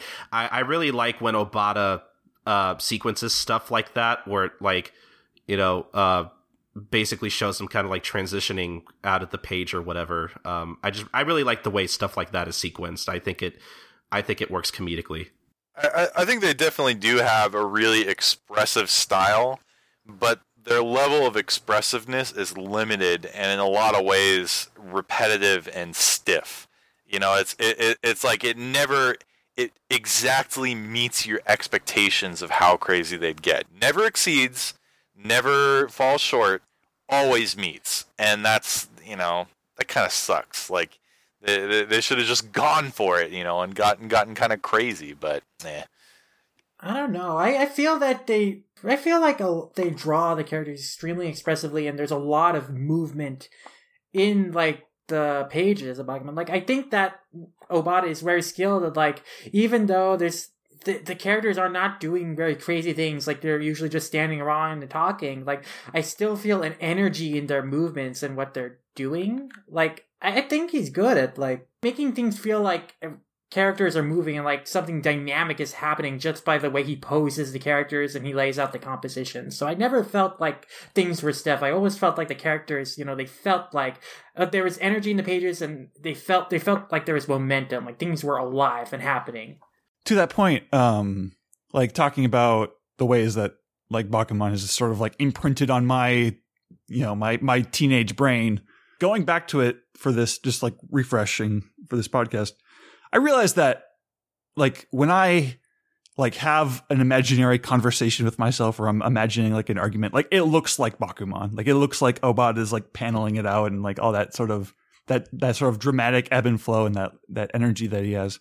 Yeah, I mean, I think it says something about Bakuman that, like, no matter how much we disagree with most of the content, I feel like we all have to agree that, like, it really takes a lot of talent to basically make a series like Bakuman visually interesting, because a lot of the time it is just talking people standing around talking about their manga and stuff, and, like, even though it's mostly just that, like, Obata is great at his composition is always interesting enough to where, like, even with how, like, text heavy the series can be, unfortunately, which is a problem that we also kind of have with Death Note, like, his composition is always still interesting enough to where, like, it never completely loses my interest.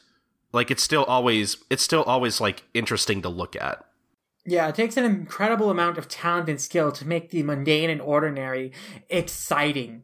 And I think Obata is consistently good with that. And depicting like this is supposed to be a realistic setting, you know, characters can't do like these crazy things, but like you always feel like, oh my god, this is just the way like the characters talk to each other and they get excited with each other. Like even doing simple things like having characters talk while they're on their bicycles and like showing like some energy and momentum that way. Like he knows how to employ tricks to stage things in a way that makes them really inciting, even if what the characters are talking about, you know, there's a lot of exposition and dialogue and they have to go through a lot of minutia, but it's incredibly readable because the flow of the art is just so good.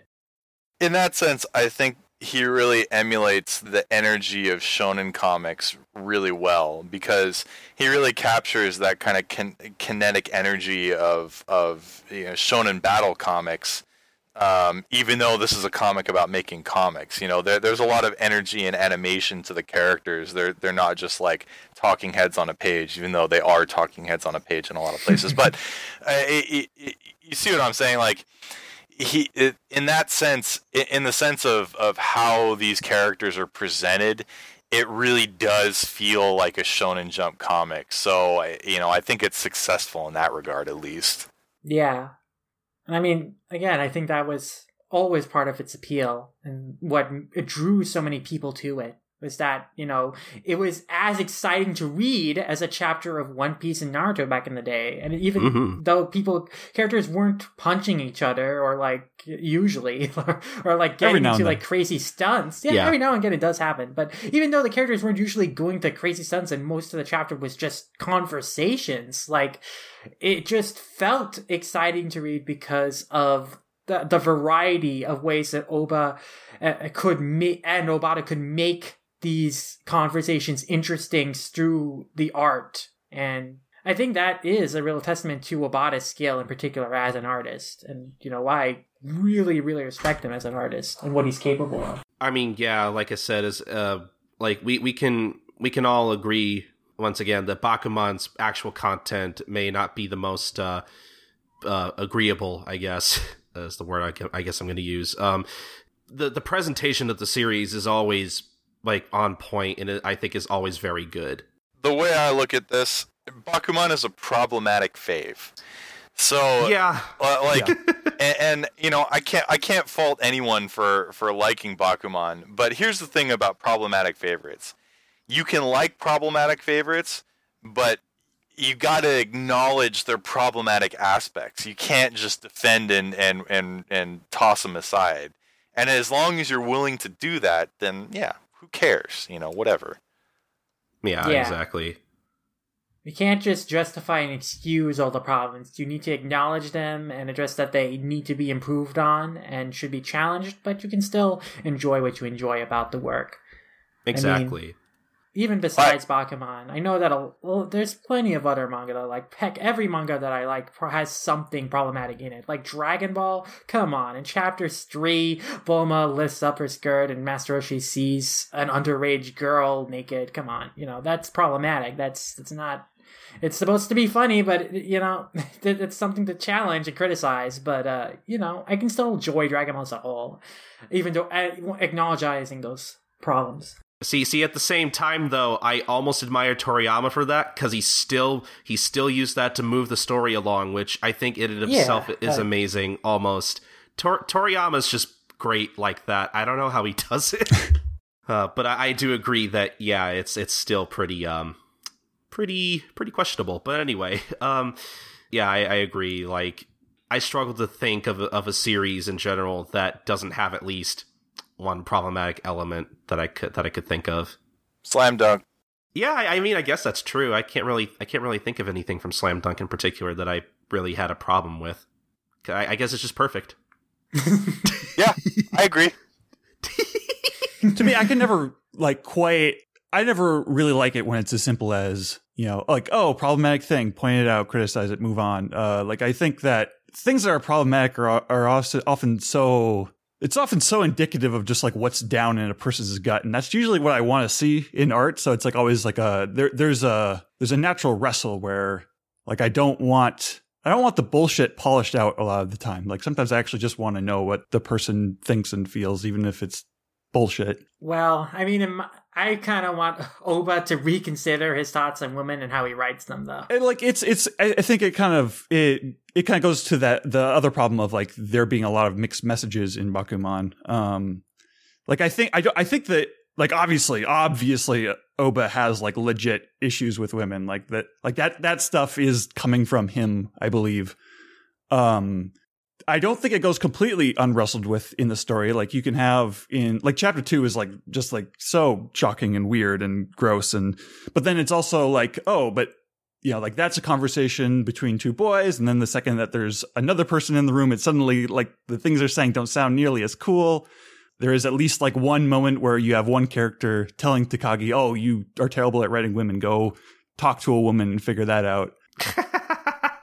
And the whole like Aoki and Nakai thing, like there's definitely an emphasis on when Nakai is portrayed as sympathetic, like it's such a strong point to the ways in which he's also very manipulative. You know, like he can lure you into feeling sorry for him, and then he'll just like take advantage of that. Yeah.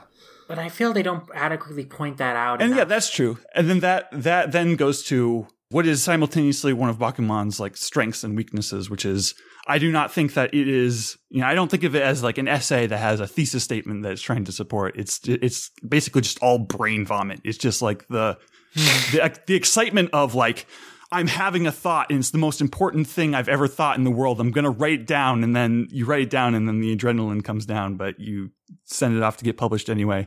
Which is such a, like, I think that's where so much of the energy comes from. And that's also where some of the ickiness also comes from. You know, we keep bringing up mixed messages, and it just makes me think about the moment I tweeted in my thread about how at one of the New Year's parties, Iwase and Aoki arrive, and Fukuda makes a comment, and Yujiro, like, you know, calls him out on it and says it's sexist, when it's really not even that bad of a comment, first off. It's Oba said worse. Not the worst thing Fukuda has said about a woman either. Yeah, and also there's some level of irony to having a character written by Oba calling out another character written by Oba for his sexism. It's really weird. Somebody has definitely called Oba out on it, and he is not over it. I mean, probably, yeah. I think maybe that's a dig at fans then for calling Oba sexist. He's like, Fukuda makes like what's supposed to be, just a joke, and then Hattori like calls him, you're sexist, and then maybe that's Oba saying this, you shouldn't take this so seriously. See, I'm hip. I know what my problems are. And then proceeds to not go very far with it. See, I like women too. Yeah. It's one of those, I don't think that word means what you think it means type of moments. Yeah. Oh, man. But yeah, I guess, is there anything else we want to put out there before we get into, like, Twitter questions, I guess? I guess to wrap up our thoughts on Bakuman, you know, would we recommend the series to anyone today? That's I guess that difficult. question. Ooh, yeah. Yeah, that's hard. I don't know if I could recommend it to anyone, unless the only people I could recommend it to are people who are specifically interested in a Shonen Jump manga about making Shonen Jump manga. If it's a manga about making manga, I would point them elsewhere to, as Nick has mentioned before, Monthly Girls and Saki-kun. Stuff that hasn't been licensed, but I wish it would because they're great, like Blue Blazes and Kakugaku Shikachika. I'd point into stuff like that. A Drifting Light by Yoshihiro Tatsumi is amazing. Like, that's more of a historical thing, so you wouldn't, like, learn about, like, modern industry, but, like, again, that's a great manga about making manga. So I point him to examples like that. The thing you have to be careful about with a drifting life is that Tatsumi takes a lot of artistic liberties on how he represents history and stuff. So just a disclaimer there. Yeah, but like, don't, again, kind of like Bakuman, don't take everything presented in it as fact. But like as a story, like I think you can enjoy that. You can learn some things from a drifting life, you know, that are interesting about like how the beginnings of the Gekiga movement, just like in very broad strokes. Personally, I wouldn't go out of my way to tell people, hey, you might not want to read that, but like if I saw somebody who had interest in reading Bakuman, you know, I wouldn't actively recommend it, but I wouldn't really actively like I wouldn't actively recommend people not checking it out. Like, you know, if people have interest in it, then, you know, I don't think there's any harm in them checking it out if they want to. You're a better person than I am. I would probably preface it with the problematic fave comment, because like in the world of art, about making art, like there's a lot of different, like none of it makes, still to this day, none of it makes me feel the very specific things that Bakuman makes me feel, and like it's still so. But also, like I understand that it's like I don't think it's important at all that people have the experience with Bakuman that I have. And the issues, the sexism and whatnot, like it does impact how enthusiastic I am talking about it to other people. It's kind of a weird, where like I think like I'm still at this point where I'm like just compartmentalizing it instead of like really tackling it head on, and that's just my issues. But completely lost track of that. I don't know. Like it's just it is odd because like it is a very important manga to me, and I do want to like I love being able to say that, but I'm also like trying to learn to accept that. I don't know, maybe it's time, the time frame to really share it with other people is maybe past. Yeah. Mm-hmm. Yeah, I still value my experiences with Bakuman like in my formative years, but yeah, I mean that's different from I can accept those and still like be critical of the series and like say, you know, the series I'm no longer as fond of it as I am anymore. But I can look at it a critical lens and point out, you know, here are some good things about it that can be appealing to some, and then here are some things that make it unappealing to many others. Nah, it's trash. I would never recommend this comic to anyone. I don't think the merits of this comic outweigh its problems, and you know, I think that's fair. Yeah, I would actively discourage people from reading this comic personally because, you know, even though there's not a whole lot available, the viewpoints and the perspective that it gives, even if it's just limited to Shonen Jump, I think it's potentially damaging to especially impressionable readers. But I don't see the value in this comic, and you know, even reading the amount that I did for this podcast, it was a struggle. It was a real effort for me to make it through. And you know, I would point. I agree with Sid that you know, I would point people to A Drifting Life, or I'll Give It My All Tomorrow, or I would encourage people to start bringing even A Monkey Can Draw manga back up again, and maybe that'd be amazing. Maybe start getting that into publishers' ears again, of you know, rescuing that license and finally finishing it, and maybe exploring some other avenues for comics about the comic creative process. And this isn't necessarily related to the creation process, but there's another series called Kingyo Used Books that was part of the Viz Iki line. That's more about reading comics, but it's also about reading comics critically, which I think Bakuman really fails at, even though it's you know, it's about making comics and it's about the process. I feel like a lot of times when they're talking about the actual content of the comics, it's very ethereal and not grounded, and they're not actually having a meaningful discussion about it. It's more about, well, this is going to be popular. This isn't going to be popular. What's going to sell? Yeah, what's going to sell? Talk about it in those terms. And, you know, that's a very myopic way of looking at it. So, this comic blows. Move on. And I think that's a very valid viewpoint, too. I can't really blame you for feeling that way, honestly. Yeah, I mean, while I said I would still recommend it to people who want to read a Shonen Jump manga by reading Shonen Jump manga, like, I would probably not recommend it to readers of an impressionable age. I would probably recommend it to just utter adults who can like look at the series critically and not like be influenced by its values. If someone asked me to recommend something about like reading Shonen Jump manga, or like creating Shonen Jump manga, I'd still point them to Nozaki-kun instead, even though that's not even related to Shonen Jump at all. Like, anyway. Yeah, very, very middle of the road recommendations, mostly, I would say. Yeah, all over the spectrum here, but I think we can move on to some questions. So let's start off with a question from our good friend Maxi Bernard, and he asks, Bakuman is full of advice for authors as to what does or doesn't work in a comic book, but how well does it actually listen to its own words? And now I have one right off the bat. Is that very beginning at the series, Hattori is like telling Takagi, your style is too novelistic. You have too much text, too much exposition. But, Bakuman is a very dense, word-heavy series. There's a lot of dialogue, a lot of text on the page. But it's even worse than Bakuman because Death Note had a lot of action chapters too. So it wasn't quite as bad as it is in Bakuman, which again, most chapters are conversation after conversation. Later on in the series, they also come to the realization that they need to let the art breathe and emphasize quiet moments without text. But even after that point, like the Bakuman itself is still very text driven, and there aren't a whole lot of just quiet moments where the art just breathes. So it does not follow its advice when it comes to like dialogue and exposition and how much text there should be per chapter and on the page. I was gonna say, as much as I love Obata's art in Bakuman, like it's very, very rare that the series lets Obata's work, his artwork, speak for itself. Mm-hmm. Well, they also have a problem. They bring up, or they grapple with mixing genres and shifting genres from one to another.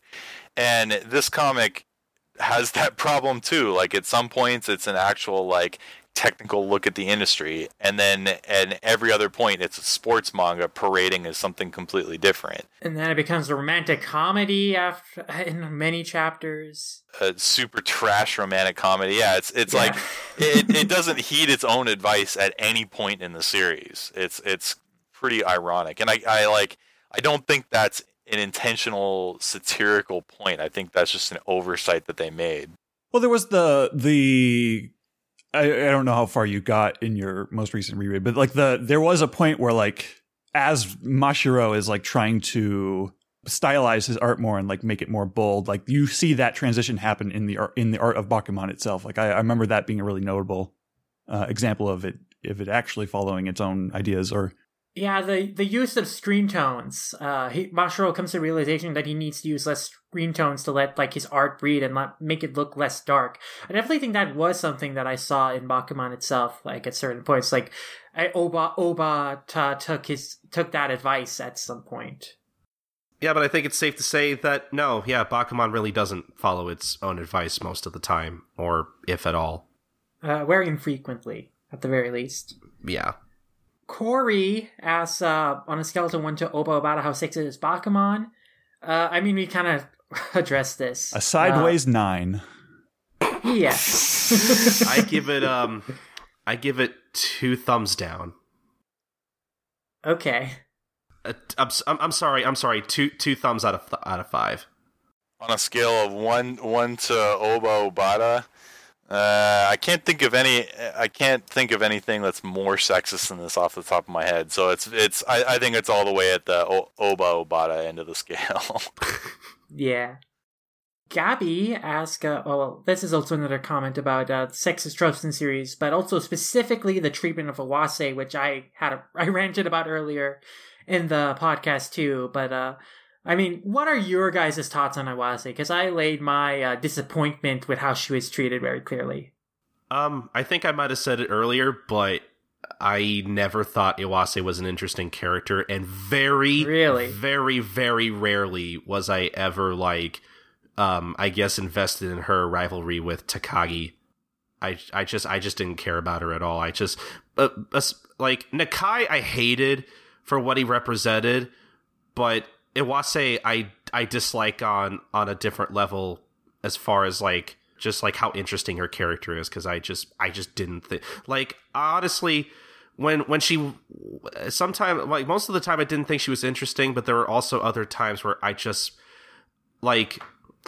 I know we talked about earlier how the series seems to really glorify certain extremes. We were talking about how the characters in the series really idolize Azuki for being this this really shy, quiet girl who doesn't really go against anybody. She just kind of does whatever. Whereas Iwase is very driven and competitive and So, That's most what of I the liked about her. Well, I'm saying that they the characters themselves don't like that about her, which I don't think is another part. I think what made me endeared to her is because like the series itself was against her, and I was like, oh man, now I root for you because even your author is against you. And that's fair, but my problem is that her personality is so extreme that like to me she's unlikable. Like, I mean, because there are times where, like... Nanamine is also really shitty and unlikable, but, like, I like him as an antagonist, and I kind of like the Waze at her most unlikable in that same vein.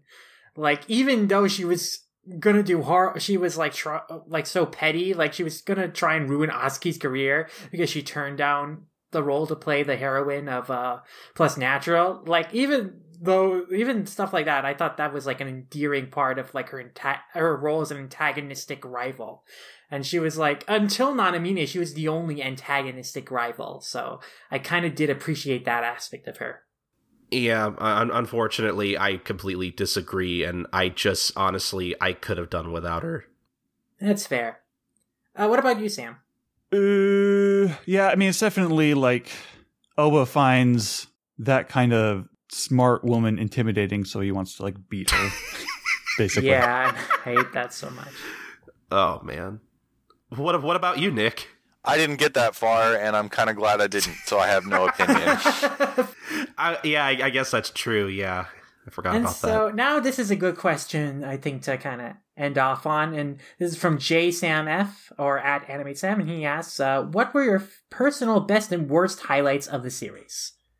I could probably get mine out of the way since I like mentioned them earlier, but I think my personal highlight of the series was the point in the story where again Mashiro had to be hospitalized and he still wanted to work on his series. Again, I really credit that, even though again there are a lot of mixed messages in the portrayal of that particular part of the story. I still credit that part of the series for being really influential on me as a teenager, where from that point on, I definitely never took the manga or just comics I read in general for granted. Like, I've always been super appreciative of the work that goes into these series since that point in the series. And so I have to really credit that part of the story for me being thankful for the work and time that goes into creating these stories.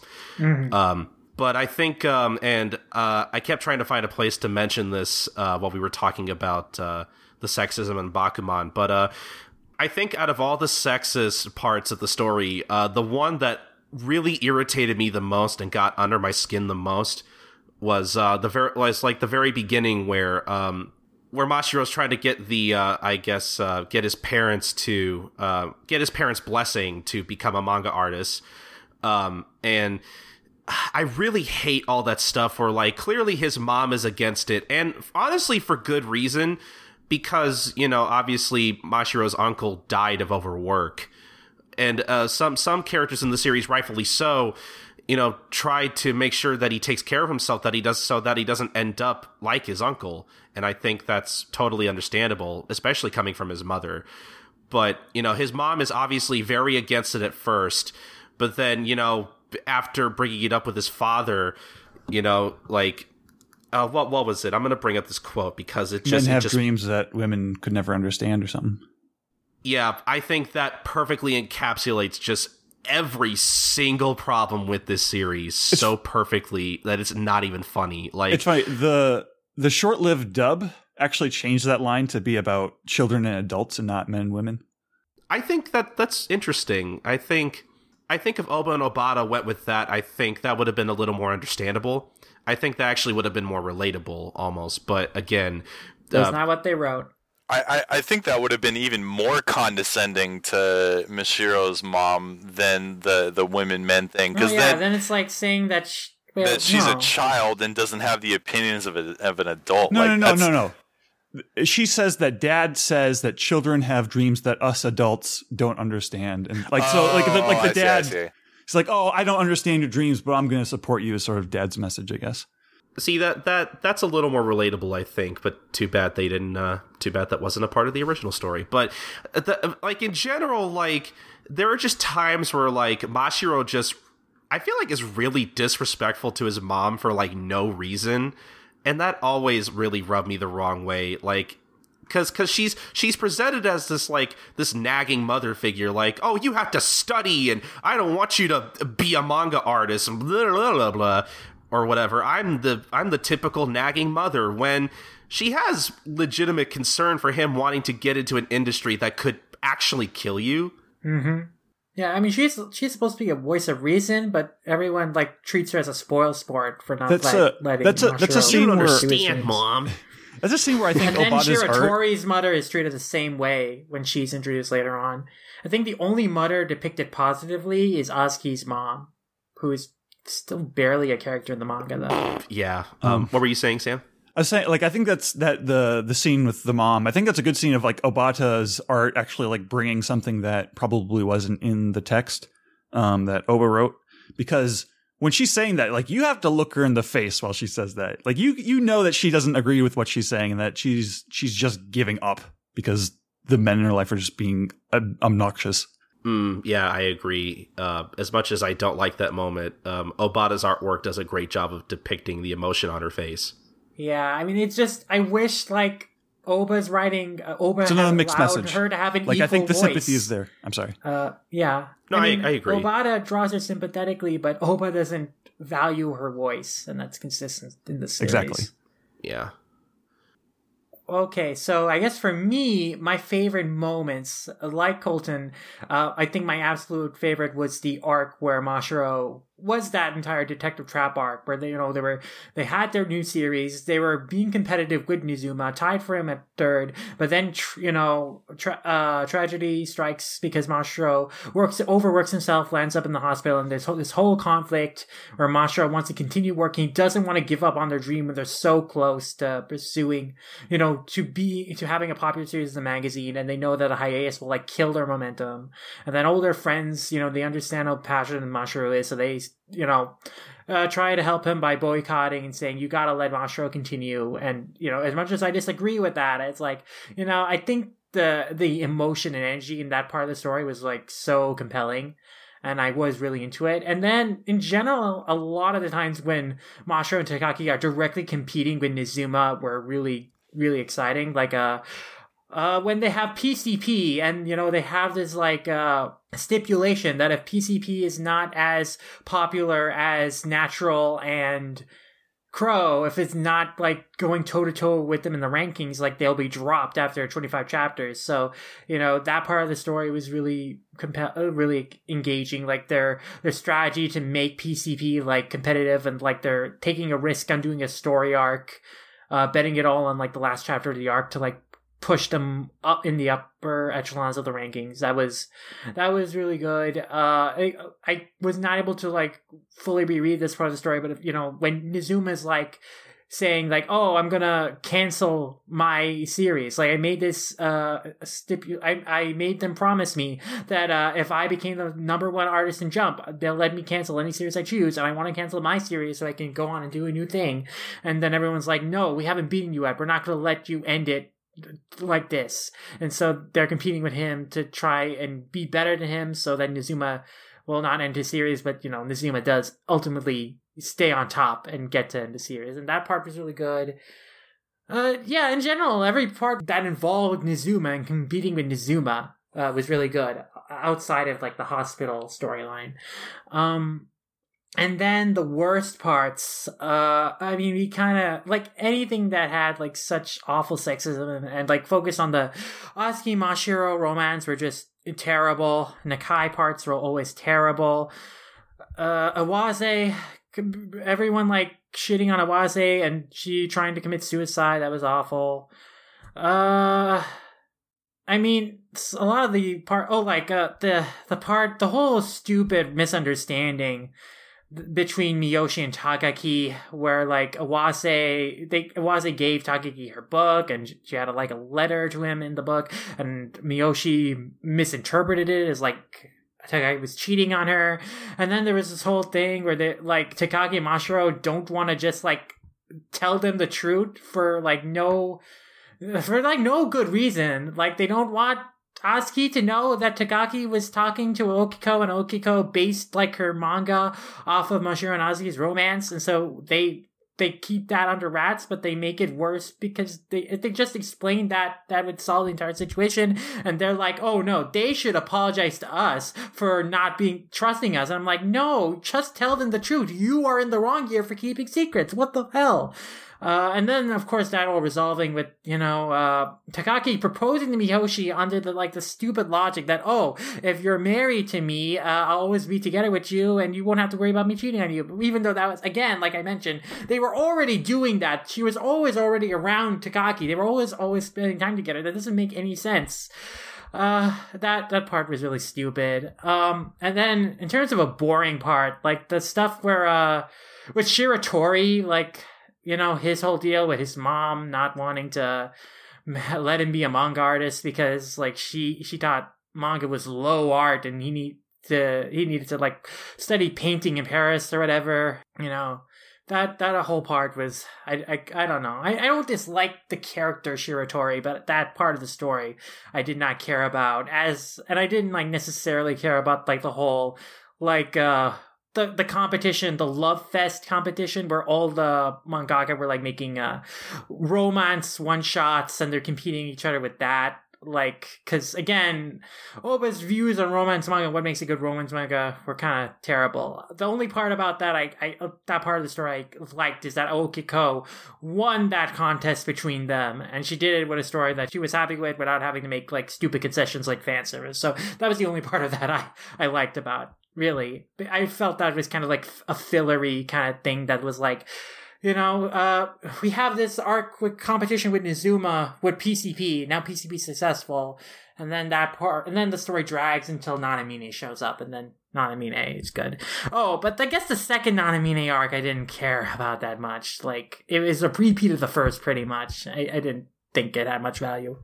I honestly didn't really think there was a reason for him to come back. Yeah, exactly. Like, I feel like Oba wanted to say something about like, oh, here are these old authors who want to make it into Jump, but they're so old, so no one would take them seriously. But thanks, Nanamine is helping them come up with these like really engaging stories through like his processes or whatever. But then, so I think like he wanted to do a story about like, hey, even these old mangaka can still make stuff for Shonen Jump too, I think I feel like Oba was changing his mind about what he wanted to do with characters throughout the series. I think that was a story he wanted to tell with Nakai. Then he made Nakai so unlikable he couldn't do that. So in the end, he made these new characters. He engineered this new situation to tell this kind of story. But I didn't.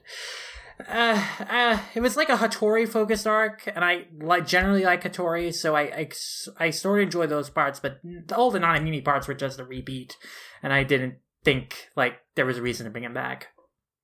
But yeah, I guess I went on a little long about that, but still, yeah. Yes, yeah, save some moments for us, Sid. Well, you already went, so.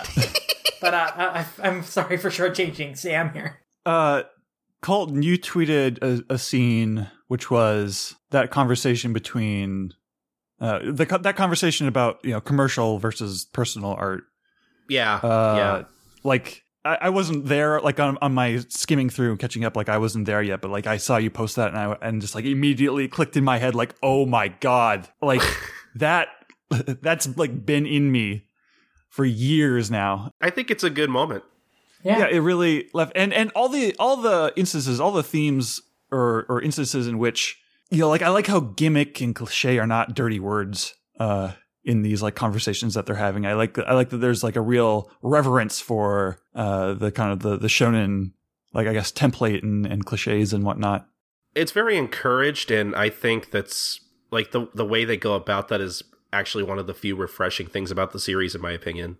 Yeah, they treat them as like tools that are necessary for an author to employ sometimes, because keeping their series afloat is a matter of survival and it's important for their career. And so, it's something that you have to think about if you want to be successful manga artist. And then worst moments, chapter 2 is pretty bad. Yeah. The ending just kind of loses all of its energy for me. Yep. Yeah. And like most of the romance stuff in general, like I basically just skip on rereads. That's totally fair. Yeah. What about you, Nick? What's your favorite moment in Pokemon? I think we know what your worst parts are, but like, was there anything in Pokemon that you liked? Anything. Genuinely, Miyoshi was my favorite character. And I hate that I come to accept that because of how poorly Miyoshi is treated in this series. Like, she's an example of how they could succeed with a really strong female character if they even gave her an ounce of agency. And these little moments she has where these little bubbles of clarity, I thought were the strong points in the series that where I got. But in general, the discussions they have with Akira Hattori, I think were the strongest parts of the series, because the way they present him and his pragmatism and his perspective are all really cool and especially unique for a Shonen Jump title. So I thought that he actually had some valuable insight in like his moments where he's talking with them and kind of influencing them and directing them. I thought those were actually some redeemable qualities in the comic. But as far as the worst is concerned, no. Let me go back to favorites. Otter number 11.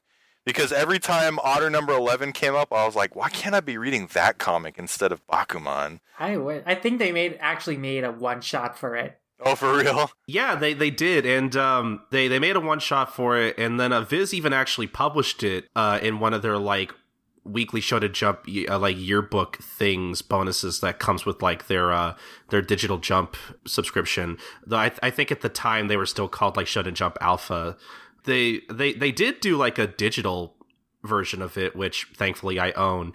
I meant to read the Otter 11 one shot again for the podcast, but I didn't get a chance to because I had read it when it was scanned originally. But I actually still haven't read the official version yet, so I actually kind of want to go and check that out. But as far as the worst moments in this comic, the typesetting in the English volumes, what was going on with that? Like, it's like they were rolling a die to decide what alignment the text was going to appear in the word bubbles. Like, what happened there? I think I might know what you're talking about, because there are some points where, like, and granted, I didn't feel like there were a lot of them, but I did notice sometimes where, like, sometimes like the text would be like way too small for certain word bubbles and stuff. The alignment was a problem. It's like almost on every page of every volume. It's crazy.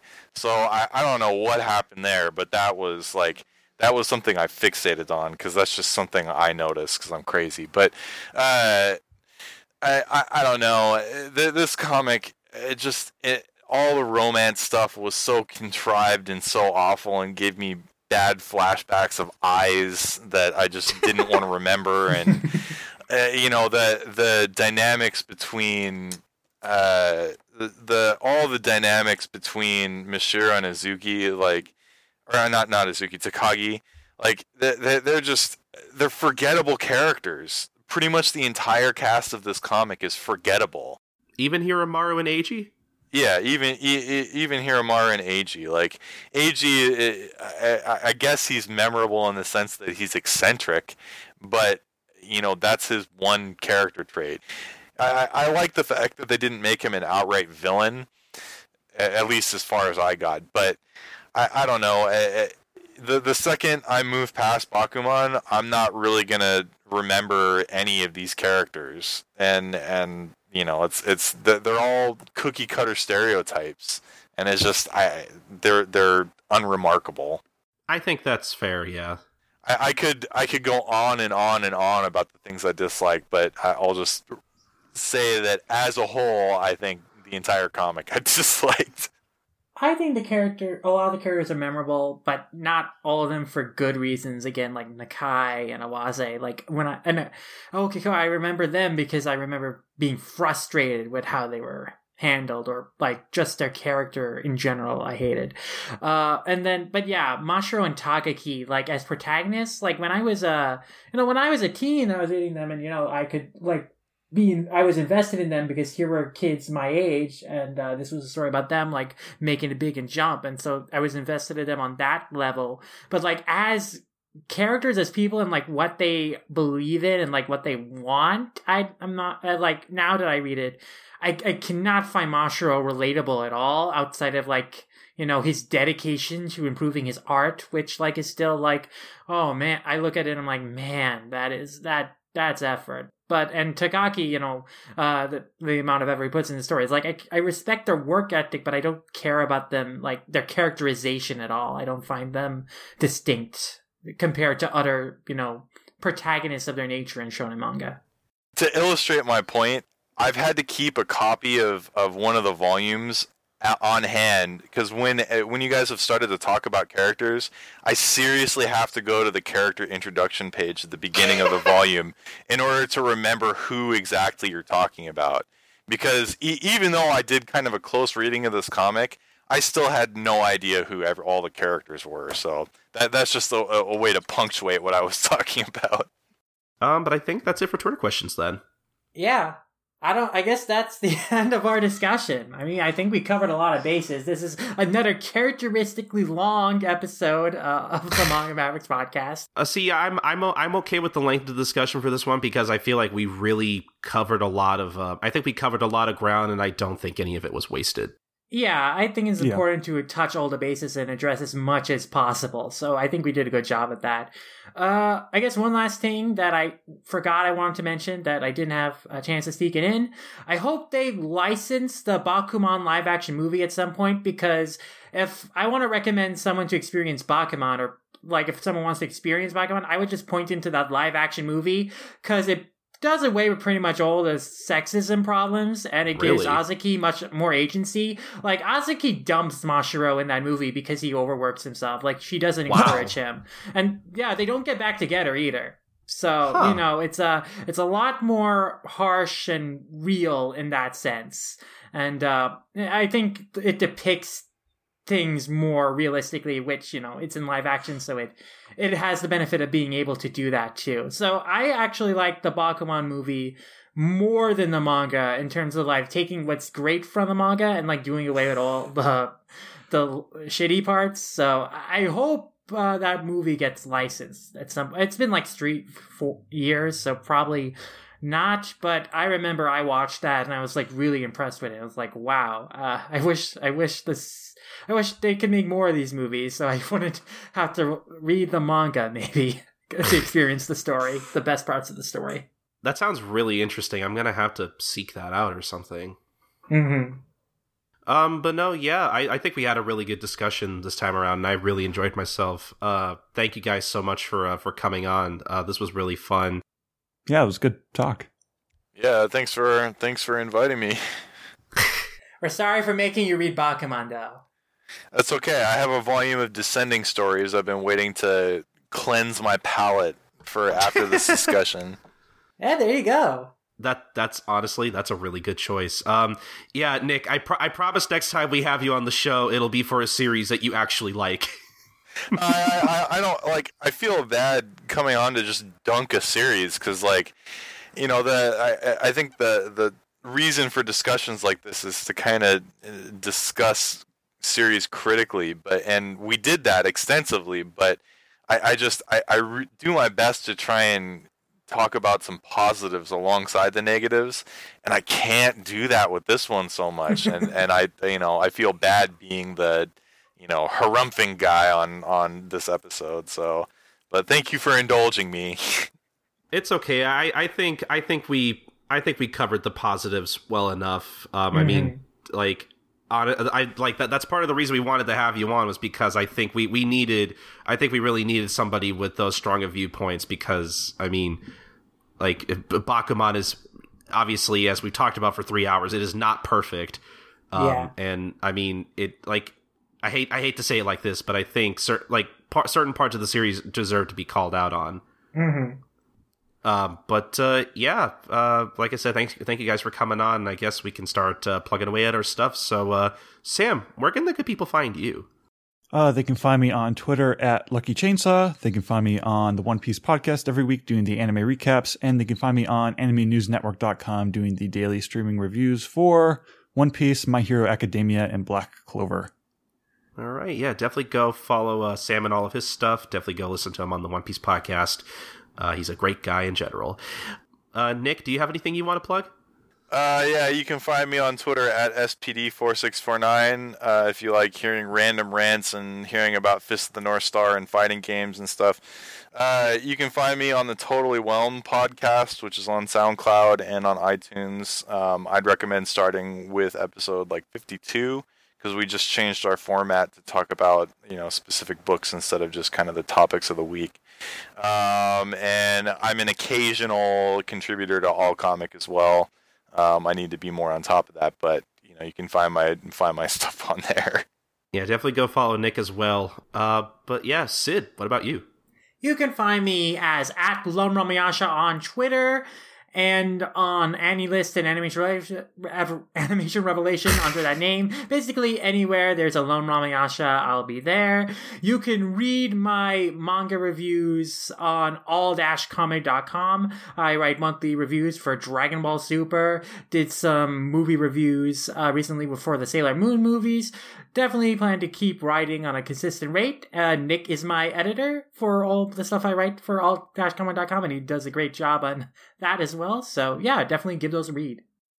All right. Yeah, definitely go follow all of Sid's stuff too. Be sure to look forward to his reviews. But as for me, I'm Colton. You can find me on Twitter at SniperKing323. Occasionally tweeting whatever I'm thinking. I usually tweet about the manga and comics I read. And then I have a few other podcasts such as Life Lessons, the Gintama Manga Cast, which is on a bit of a hiatus at the moment, but you could still listen to all of our backlog over at gintalifelessons.wordpress.com. You can also listen to One Podcast Prevails at onepodcastprevails.com. Basically, the same kind of show, except we talk about Detective Conan or Case Closed as through the Viz Media release.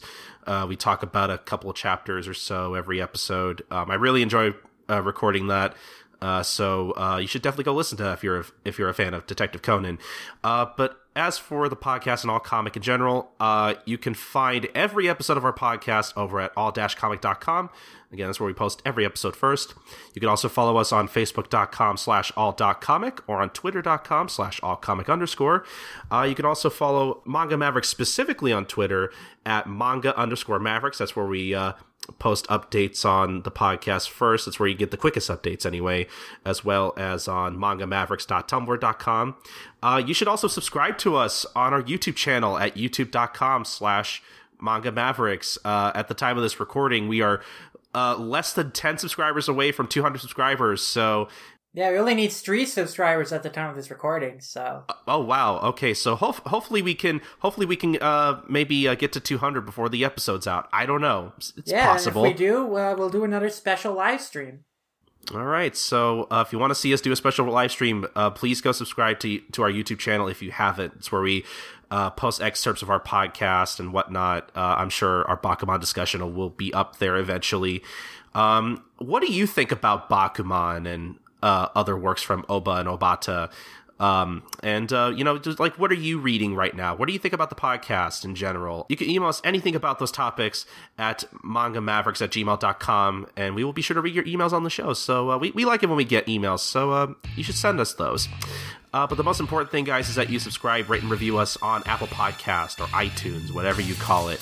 It really helps the visibility of our shows, so definitely go do that if you so wish to. But I think that's going to be about it for the show. Again, really great discussion this time around. And again, special thanks to Sam and Nick for coming on. And this has been episode 57 of our podcast. And we will see you guys next time on episode 58. Bye, guys. Sayonara. See ya. Should I stop recording?